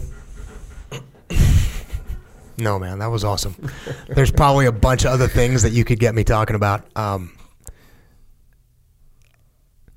The mentality that you talked about at the end, I think for me is the most important thing.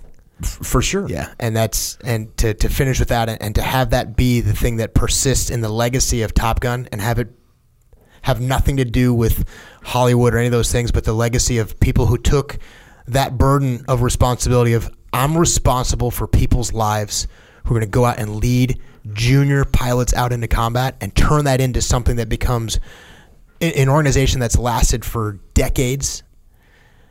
I mean, what Yank was able to do in the face of more organizational resistance than I've ever faced. I didn't face a big Navy or big Marine Corps telling me no all the time. I didn't grow up in that Marine Corps. To and I said this last time, but to be a small link in that long chain, I had a harder time reading this book personally because it was so easy to connect. I was so inside. I read this book and understood so much of it that I had a hard time seeing it. You and I actually even talked about it a little bit of, hey, what, like I was missing components of that because I was on the inside. Talking about it with him last week and then coming back here again on it today has helped me detach even more to see even what I did at Top Gun while I was there that I didn't understand quite that level because I was inside of it. And the story is incredible, but it's the persistence of that mentality that is how you win everywhere. Connected back to the attribute that has been my biggest challenge and by far the thing that has mattered the most in my life, which is humility. To learn it at a place at Top Gun where people are telling you that you're the best of the best. I mean, that is the phrase that gets thrown out all the time. The best of the best. There's a difference between humility and showmanship. There's plenty of showmanship up there. You used to talk about it with Conor McGregor all the time. Mm-hmm. But there is so much humility inside that organization because of the burden and the responsibility that they feel that it's cool to come full circle from the beginning of this conversation was I learned more about humility at Top Gun than anywhere else because it was the thing that I was required the most for me to actually be successful there. And Yank and the original bros, they deserve a lot of credit for creating that. No doubt. And it's also amazing that when you trace back the history of the SEAL teams and the way they were formed and the way they learned and the attitude, it's the same. It's the same traits. It's the same traits that we talk about all the time. This is what it takes to win. And with that, Echo Charles. Yes. Do you have any suggestions on how we can employ the Top Gun mentality in our own lives? Yeah, sure. But first, I have a question for... Good deal, Dave. So... back to because it's kind of confusing. Back to the dogfighting situation of scenario 1, okay, maybe to scenario 1, the one where dang, you're going way back. Yeah, because let's face it, that wasn't as cut and dry, straightforward as far as understanding it goes. It was just because hard to track. Yeah, a little bit, right? So okay, so you're trying to close the distance as the guy on defender. offense. No, defensive guy wants to close the distance. You got it. That's right. So, yeah, because it's confusing because usually, like in jiu-jitsu or fighting, the offender wants to if you're a jiu-jitsu fighter, you want to close the distance as the, Yes. And then that outside green zone is not available in the scenario, but it is still available in the whole kind of scope of fighting. Okay, you said that you don't do like a juke or like a feint or anything like that, go one way and then break right or whatever. Is there any version of a feint in dogfighting at all? Well, wouldn't it be you do a break and then you do a ditch? And then you do another break and then you do another ditch? No, I would not equate. I did not explain it well enough to have it in your mind, see it clearly enough. But the break and the ditch are two exclusive things. Yeah. And the simplest way to answer that is no. Because if you're fighting against an opponent who recognizes that that's a feint, what a feint would do if you move to one direction to set up a move in another direction is that you're giving him the separation that he wants to attack you.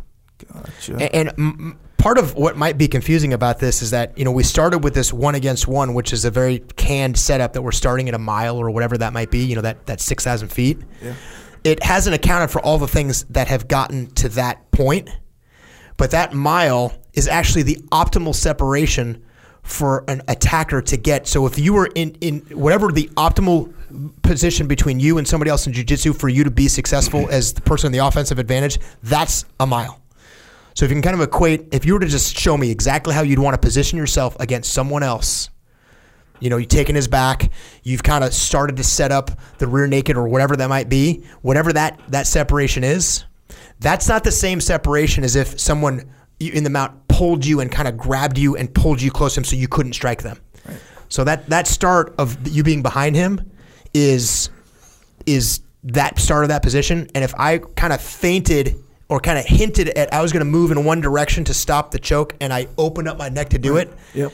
the guy you're fighting is going to laugh at that feint because all you did was open up your neck. Yeah. And he's good enough and fast enough to take advantage of that what you're doing is giving him more positional advantage than you already have. Yeah, totally understand now, because I think it's natural when we're not fighter pilots to think, oh yeah, the defender, right, the guy who's in front or whatever. We think of that as like, why doesn't he just get away, right? Or why doesn't he, why don't you just do a move here and fake him out and get away? But it's not that. It's like the offender, the offensive guy is just kind of trying to keep you at a certain range, right? Attack range. Like that's essentially his goal. It's not to like follow you everywhere, like a high-speed car chase or something. It's like to keep you in that range the whole time. So if you compare it to jiu-jitsu, right, you know how like we have situational training, which that's essentially what it is, right? Situational training. So if you start on my back, Jocko, I'm the defender. It's essentially the same thing. I'm the defender. And you hold me, I hold you tight. Like I'm holding your hands instead. Like I got one hand here, one hand here. I'm holding you tight. You can't like maneuver at all. I'm so tight. Everything is just so tight. You want to get me in a range that essentially you can choke me, right? So, or actually a better one is side control. You know how I think I have it. I think I figured out what's going on here. You've heard me say in jiu-jitsu that if I'm going to fake a move, if I'm going to feint a move, I actually have to feint the move enough that you have to react to it. Yeah. Right? I can't just fake the sweep and expect you to react, because if I fake the sweep and it's a fake sweep, you just pass my guard, or you take advantage of my fake, or you don't fall for it at all. I think because of the reaction of an aircraft, if you're going to fake enough that I'm going to actually have to fall for your fake, for you to recover back is you can't do it quickly enough, and I am going to be able to take advantage of it. So you can't, it's not possible to throw a fake that's committed. And like when you commit, the hands down, the best thing you can do is commit to that move. And that is the hardest thing for me to track. Is that an accurate assessment? Yes. Yeah. That took me so long to figure out. It took me this entire conversation to figure out that. Yeah. So like in jiu-jitsu, they're not really even feints. They're essentially just chaining moves together. I'm going to do this move, and when he reacts to this move that I'm doing, not a fake one, a real one. When he reacts, then I can do you this. You have to do a real move. Yeah. And let's face it, if you do a real move in jiu-jitsu and the person doesn't react to it, then you just get the move. Yeah. So that's what they're saying here is you're doing the move. And if the person doesn't react to it, cool, you win. If they do react to it, you go to the next move in the chain, just like you would in jiu-jitsu. Yeah, exactly. So you ever been against someone where you get side mount on them and they hold you really, really, really tight? Yes. Like just new guys, I think, do it out of panic. But if you get a strategic guy, like some of the Gracies will do this, where they'll hold you. Because if you're too tight, Chester, you can't do any submissions. You need a little bit of space, So it's essentially that. Right, where the defender, he's holding you tight. That's what he wants. He wants to hold you tight. You don't start off tight, but that's how he can kind of defeat your attacks, because you're out of range of attack, right? So I think it's just a misconception where outsiders, people who are not pilots or whatever, they look at Top Gun and they're like, yeah, you just shoot the guy, that's how you win, kind of thing. But it's no, you got to keep him in that range. And then if you can find the correct jiu-jitsu scenario that's similar, then it becomes easier to understand, because I wasn't understanding at all. I was like, bro, that doesn't even, like, why doesn't this guy just, but then, after a while, I think I got it. I think I'm ready. Let's go up to Top Gun. Yes, ready for Top Gun. Let's do this. I think so. Check. Speaking of Top Gun, we do want to be capable as we can. We don't all have 20/30 vision. Wait, which one is the good vision? 20/30 or 30/20? 25. Yeah. 25. That's Yes. the dope one. So 25 the would second be number, like superhuman. So Yeah. second number is the low number. So Yes. 20/20 means at 20 feet, the object appears like it's 20 feet away. Yeah. That's normal. 20/30 means at 20 feet, the object appears like it's 30 feet away. That's Fighter bad. pilots, That's bad. some fighter pilots out there, they got 20/10 vision. They see it as if they're 10 feet closer. That's how good their eyes are. My daughter allegedly, they brought other, when she was doing the eye, this is my oldest daughter, when they doing the eye test, the doctor was, or the whatever the practitioner was, hey, everyone come in here and look at this, because she was just really good. She said 25. That seems unrealistic to me, but she also kind of gave like a 25, and then she was like 25, 2010. So maybe it's just 2010. But yeah, it's pretty. She can be a pilot, maybe. My dad also had really insane vision, really good vision. Mine was always just solid. We'll say Good. What did you? Was yours? So I was better than 2020. Yeah. So like I would read the 2015 line, kind of no factor, and I was picking off like a couple off the 2010, which is not common. I mean, not a lot of. I was lucky enough to have a gift of really good vision. Yeah, I mean, just imagine how stoked were you when you're like, they're like, oh yeah, you're going to take your vision because you want to be a fighter pilot. Oh, by the way, this is one of the most important factors. Oh, by the way, you happen to have just naturally 1 in 100,000 humans have this kind of vision. Can you like not become a fighter pilot if your vision is like It used to be like that. Like I said, now they figure out like Jock can go get LASIK, and like as long as he passes physical, he's good. And Right. there's technology and science out there that improves your vision. You don't have to be born with it anymore. Did you notice that on the muster video, the one that got canceled, Orlando, right? The one that got canceled in the video, I put little attributes to each of the team members, and yours was the eye test. It was real quick. But if you look, you can notice. That's why. I saw that. Hell yeah, you did. Picked it off. Check that 2010 line. Anyway, capability, right? All right, you want to be capable, you want to stay capable. Jocko Fuel will help you do that. Factually, here's the thing. All right, look, do you have a perfect diet? Do you have a perfect diet? No, I do not. I don't have a perfect diet either. So, Jocko Fuel, food, drink, supplementation. Boom.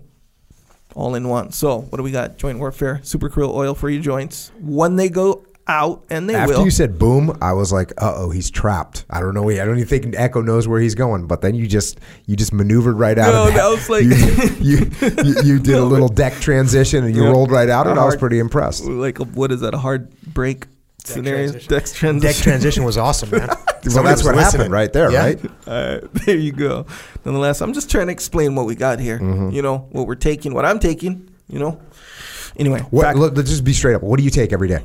Super krill oil. I ran out of joint warfare. Just text. I know. I'm quarantined 2020, and that's my excuse. But nonetheless, I got a response. So that means. So is he FedExing? I don't go over those details. Okay. He's a come through guy, 100%. The good thing is we will now get another what is that, scientific assessment of when you go off joint warfare. Yeah. And you start getting aches and pains. Yeah. Which is what happens. Yeah. All right, so you take joint warfare. Super krill oil, that's the combo. That's the joint combo maintenance, for sure. Antioxidant combo right there. What do you take? I take 3 joint warfare in the morning, 3 joint warfare at night, 3 super krill in the morning, 3 super krill at night every day. Yeah, I take basically half that. I do that, but not night and day. Oh, you just do it one time? Hit, 3 and 3. Easy money. Discipline every single day. Put it this way, every day that I work out, deplane all day. With like a electrolyte kind of thing. I used to take this pre-workout with caffeine. Don't even take it anymore. Discipline. So the powder Discipline. Yes, sir. What flavor? All of them. All of them. All interchangeable. To me, because Dave just looked at you like you were evil. Well, the you're on the Jocko Palmer, orange, right? With ice. With ice. Yeah. Crushed ice. Crushed ice is ridiculous. Good. Tropic Thunder, is my go-to with the cans. 100%. I drink cans every day. But the Discipline powder, 100%. Every day that I work out, which is 5, sometimes 6 days a week. Yes. So That's an everyday thing too. Milk, not every day. Oh, really? That comes in waves.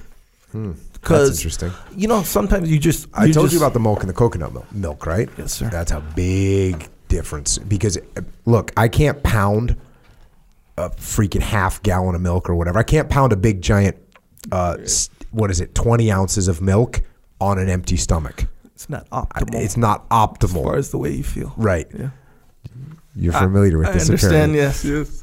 But you can hammer that coconut milk, and it tastes freaking delicious. Yeah.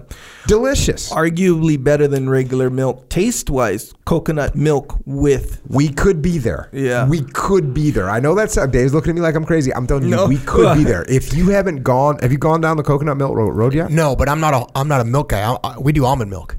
Oh, okay. Oh, yeah, And so okay. you're speaking my language. I mean... To drink like 20 ounces of milk right now actually sounds like would be a problem for me. Yeah. Because I haven't drank regular milk in a long That'd be time. like a night carrier landing. It would be. The bigger issue is, barrel all day. what do you mean you don't take it every day? What, milk? Yeah. Yeah, I did. You know, it goes in waves. Like for, week, 2 weeks or whatever. So what do you do, sometimes- like, if what do you do when you get done with dinner and it was a really good dinner and then you're like, oh, yeah, but I want dessert. Yeah, but I don't Dessert eat that that much makes you dessert. strong. Well, when I'm thinking that, milk train all day. Mm-hmm. But the thing is, that feeling comes in waves. You see what I mean? Mm-hmm. Anyway, the almond... Dave's over here not relating at all. The almond milk, coconut milk, regular milk. I like regular milk. Straight up. Like it. Mm-hmm. Empty stomach, full stomach, whatever. I had coconut milk in like a random smoothie before, and I was surprised. It was surprisingly good. Oh, it's good. Coming from a dairy milk, cow's milk lover. That's something. Cool. All right, so we got that. We got Warrior Kid Milk as well. We got Jocko White Tea. We got the cans of Discipline Go, which I have been partaking in quite a few many today. So getting a little crazy with that. And part of that reason is just because it freaking tastes delicious. All these things are available at the Vitamin Shop. So if the Vitamin Shop's open around you, you can find some of this stuff. If not, you can go to originmaine, MAINE.com. You can order it up, and we will send it to you. Stat. Yep, very reliable crew over there. Stat. Yes, Oh, sir. the crew is up there just getting after it. Yes. Just getting after it. It's done. Also, Origin, they also make gis for jiu-jitsu because we are doing jiu-jitsu. Hey, we got to get back into jiu-jitsu. Have to. At some point, we have to. Right. And I dig it if we're exercising restraint, being a little hesitant, given the current. I dig it. But some of us, man, it's kind Got to of quarantine train with your quarantine. Yes, sir. with your quarantine. Yeah, That's man. right. And some people getting back into it quicker than others. So if you don't have a gi, you want to know what the best gi is factually. Origin gi, boom, made in America, 100%. Also, aside from jiu-jitsu, not forgetting about jiu-jitsu, but aside from jiu-jitsu, we got... In addition to jiu-jitsu. Yes, correct. In addition to jiu-jitsu gis that are made in America, we have other things. Yes, sir, that is true. Denim, American denim, in the form of jeans. Yep. We all wear jeans. Quarantine or not, we can wear our jeans, and we can represent made in America 100%. By the way, no big deal, but you can also help rebuild manufacturing in the United States of America. Yeah. Maybe that's important to you. I know it's important to me. So you might want to get on that train as well. Get yourself some Origin boots. Yeah, boots. 100%, yeah. Boots have it, as you mentioned the last time. That was a good do you way even to have put it. Origin boots yes, yet? Yes, I do. As a matter of fact, I do. I don't think I've seen you wearing them. Have I? Oh, wait. Well, No, I haven't seen you wearing them. I tend to reserve my boot wearing scenarios pretty conservatively, so I don't wear them there Basically, very often. this is your way of saying we need to make Origin Chuck slippers Taylors and slippers, yeah. and some form of sneakers, tennis shoes, running shoes, whatever, depending on what part of the world you're from. What do you guys call sneakers in Hawaii? Shoes. Shoes. You know what? I don't know if we were ever familiar with that product, shoes or whatever. Because it was just when I slippers. moved to the mainland, it was like, shoes, sneakers. We wear slippers, a.k.a. flip-flops. Yeah. Or go bare feet, 100%. What are we calling sandals here? I call them flip-flops. Yes. Sandals, to me, sandals means has a strap over the top. Is a different situation. Maybe this is like a guy that lives in Miami that's taking his young girlfriend, and he's like 52 years old, and he's taking her out to like an Italian restaurant. That guy's wearing sandals, right? I'm wearing flip-flops over here. Well, right? Is there did I catch is there an origin flip-flop scenario brewing here? I would not be mad at that scenario. No. Let me put it to you this way. I don't want to wear things that aren't made in America at origin. At all. Yeah. So yes, and as like you, I wear flip-flops pretty much every day. So are there some brewing? The answer is in the affirmative. Big time. Well, I think sandals, and this is just how it feels, so I don't know technically. Flip-flops, sandals, if you're referring to flip-flops, are the ones that if you're referring to my homeboy in Miami. Yeah, well, that's his different. Trophy girlfriend. Well, if the thing goes between your big toe and your second toe, the thing, they call them thongs sometimes. Oh, that's a good another term for it. If it has that, then yeah, sandals don't. They just cover your foot. They don't go between your toe. I don't know. That seems like the technical reason. All this stuff and more available at originmaine.com. Get some. Yes, very true. Also, what do we got on deck here? I think we have a store. Yes, it's called Jocko Store. It's where you want to continue to represent on the path. This is where you can get your Discipline Equals Freedom good shirts, more rash guards, David Berke, hoodies, hats, beanies, all this kind of stuff. Apparel. We got some posters on there too. Oh, yeah. Some Warrior Kid stuff as well. That's always good. Yeah. So, yeah, jockostore.com. Go over there, get something. Represent while you're on this path that we're all on. Also, you can support this podcast by subscribing to it. Subscribe to this podcast. And then this podcast called Jocko Podcast. We also have another podcast that I'm changing the name of, and we'll get it back out there. And we're discussing how we're going to actually play that game or how we're going to do it. But so there was a podcast called The Thread. It will be back under a new name. I didn't even Google the name when I just named my own new podcast, right? Yeah. Just zero research. This is a good name. I like it, and do it. Hey, sometimes I'm a little bit too default. So got to watch out for that. Got the Grounded podcast where we talk about life through the lens of jiu-jitsu. Warrior Kid podcast for your children, and also pretty good for parents to listen to. And also we got some Warrior Kid soap. Available yet? Yes. Oh, it's available on jockostore.com. Order yourself some killer soap made by young Aiden so that you, as a human being, can stay clean. Also, not to mention Jocko soap and Trooper soap. Oh. Yeah, so so sometimes, I'm not saying this is what it's for because it's not what it's for, but sometimes soap is sort of sitting out. It's just sitting out on display, we'll call it. So word on the street is the Trooper soap in particular gets many, many compliments with the aroma. Interesting. So it smells good is what I'm saying. Interesting. Yeah. I personally like that killer soap. Yeah, I like the killer soap. But I guess the Trooper soap, if you want to, let's say it's at nighttime, your final shower, you're going to go sleep with your wife or something like this, maybe use the Trooper soap. That's what I'm saying. Interesting. Anyway, yes. Echo Charles has spoken. Ranch.com. Also, jockostore.com. Boom. Soap available. Get some. Also, we have a YouTube channel. If you're interested in the video version of this podcast, watch it instead of just listen. By the way, I posted a video the other day of me making some food with Josh Hall and Tori. And the nuts one. Somebody wrote the no explosions, so I think we kind of owe it to the world to put explosions in some Jocko cooking videos. I'm the worst cook. Some guys are into it. Yes. It's kind of like a thing. I'm gonna grill up Leif Babin all the way, dude. Leif Babin's all about that grilling. And what do you do with it before you cook it? You leave it in the fridge inside some sauce for the night. What's that? Marinate it. Yeah, he's marinating. He's doing the whole 9 yards. Leif's like, hey, I got some marinade. He's all fired up for that. You know what I'll do with food? Eat it. I understand. So, you know how you can tell if someone's really into cooking? Oh. When they put salt on it, they don't just put salt like this, or like you put seasoning, before it goes in the oven, wherever it goes. You just put salt, put seasoning. This is how you can tell. They grab the salt. They grab the salt with their fingers and they sprinkle it like in a circle. Like they have a technique to sprinkling. So, you see what I'm saying? People not into cooking, they don't do that kind of stuff. What about the guy that the Salt Bay? Oh, advanced.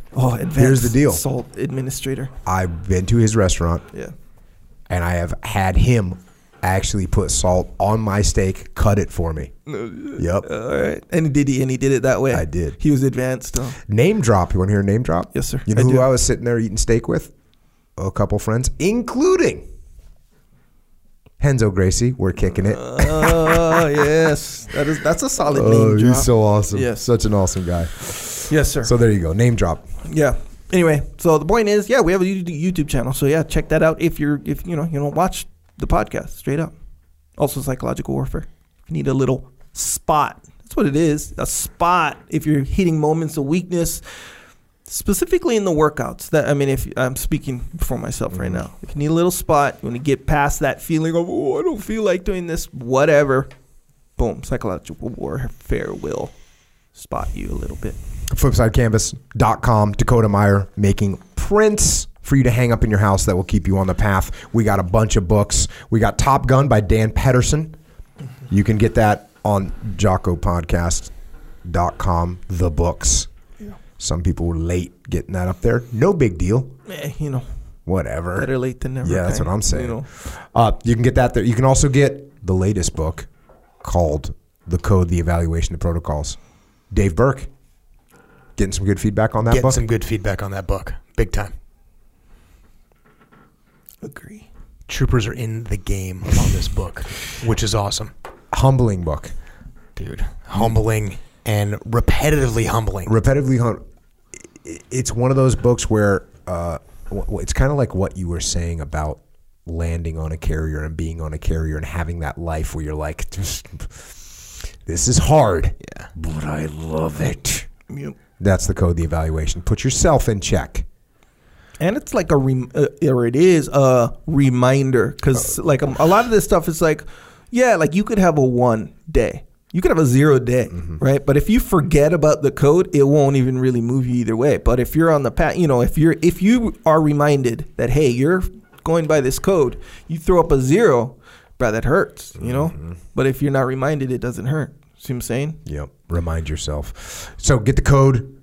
You can get Leadership Strategy and Tactics Field Manual. You can get Way of the Warrior Kid 1, 2, and 3. You can get Mikey and the Dragons. You can get Discipline Equals Freedom Field Manual. You can get Extreme Ownership, Dichotomy Leadership. Been writing books over here. Get some information in you. Check those books out. Echelon Front is our leadership consultancy where we solve problems through leadership. You may think, well, how are you doing that? No one's traveling because of COVID-19. Well, we are. We are doing it all day long. We're actually stepping up. We're doing a lot of it virtual. Well, we're doing it all virtual now. And what we found is that you can have me come and talk to your you can have me come and talk to your team of 1,000 people in a big auditorium, and most of those people, what they're watching is the screen next to me on stage that's projecting my face. That's what they're actually watching. And then they don't have any interaction. They can't ask any question because there's too many people there. Or during a Zoom call, I'm right there. Dave's right there. Leif's right there. Whoever from the Echelon Front team is right there, talking directly to you, to your team. So it's turned out awesome. You know, the interaction that we can have, the connection, the discussions. That's what we're doing at Echelon Front now. It's been a great transition. I'm sure we will end up doing live face-to-face consulting again. But right now, it's no factor. We're pushing right through it. How many Zoom calls do you think you're doing a day right now, Dave? Dude, I'm doing a lot of Zoom calls. Oh, yeah. And the whole time in my head, I was thinking, it's no factor. It's no factor. Yep. It's been awesome. Yep. It's in many ways, it's better. Yeah.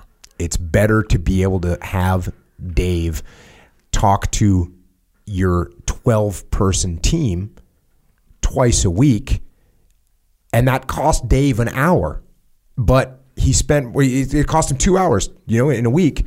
Whereas if he had to fly up to your location and spend 2 hours up there, that cost him 2 days. It cost him 2 days. And your people can't, hit him up in that conversation and say, "Hey, what do you think? Hey, let me hit you with an email." It's truly developing relationships that we didn't think was possible. So go to echelonfront.com for details on that. And in that, we also stepped up our game with EF Online, efonline.com. This is the other thing we're doing. We are communicating all the time. We're having live meetings. We're doing them basically 5 times a week. If you want to ask me a question, if you want to sit there on a computer, look at me and ask me a question, go to efonline.com and come to one of our live meetings. You will get to ask me a question. We'll have a full conversation. It's epic. Not to mention, we've got all kinds of material on there for you to learn leadership, to train your tactics. It's all in there, and it's only growing. It's growing really fast. We're pouring everything we got into EF Online, so check that out. We also have the muster coming up. We have Dallas, Texas, December 3rd and 4th. We have Phoenix, Arizona, September 16th and 17th. So if you want to come to those, better register quick. ExtremeOwnership.com. We've sold out all of our gigs we've ever done. We'll sell these out too. So if you want to come, go register. And EF Overwatch and EF Legion.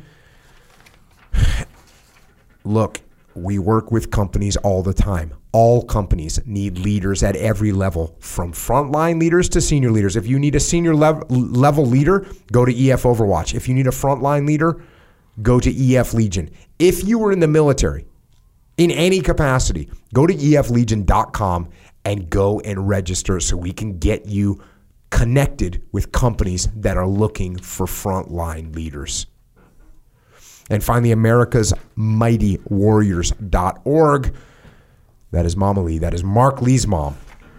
And that is her charity, which she set up after Mark was killed. She decided to pick up the fight.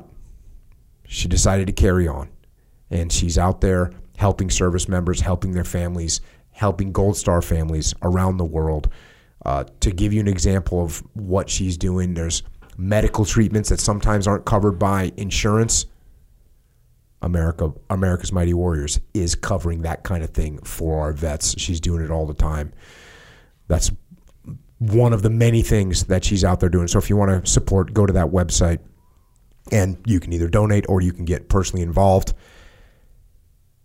And if you want to hear any more of my despotic sermons, or you want to hear any more of Echo Charles's preposterous myths, or you haven't had enough of Dave's overindulgent anecdotes, then you can find us, all of us. We're on the interwebs. We're on Twitter, Instagram, and Facebook. Dave is at David R. Berke. Echo is at Echo Charles, and I am at Jocko Willink. And thanks to all of the military personnel out there. Look, they all make this machine work. When that fighter pilot's going to land on that carrier, there's 5,000 people that are making that possible on that ship. There's 5,000 people working, coordinating, making it happen. They're all over the place. So thanks to all of you that are out there. Thanks to our police, law enforcement, firefighters, paramedics, EMTs, dispatchers, correctional officers, Border Patrol, Secret Service, and everyone that defends our way of life right here at home. Also, thanks to all the doctors, nurses, and medical personnel who care for us when our way of life is threatened. And to everyone else out there, just remember to keep that Top Gun mindset. Put your ego in check. Throw in a little bit of rebellion. Push yourself to learn. Set up competition that forces you to get better. And then get out there and get after it. And until next time, this is Dave Berke and Echo and Jocko. Out.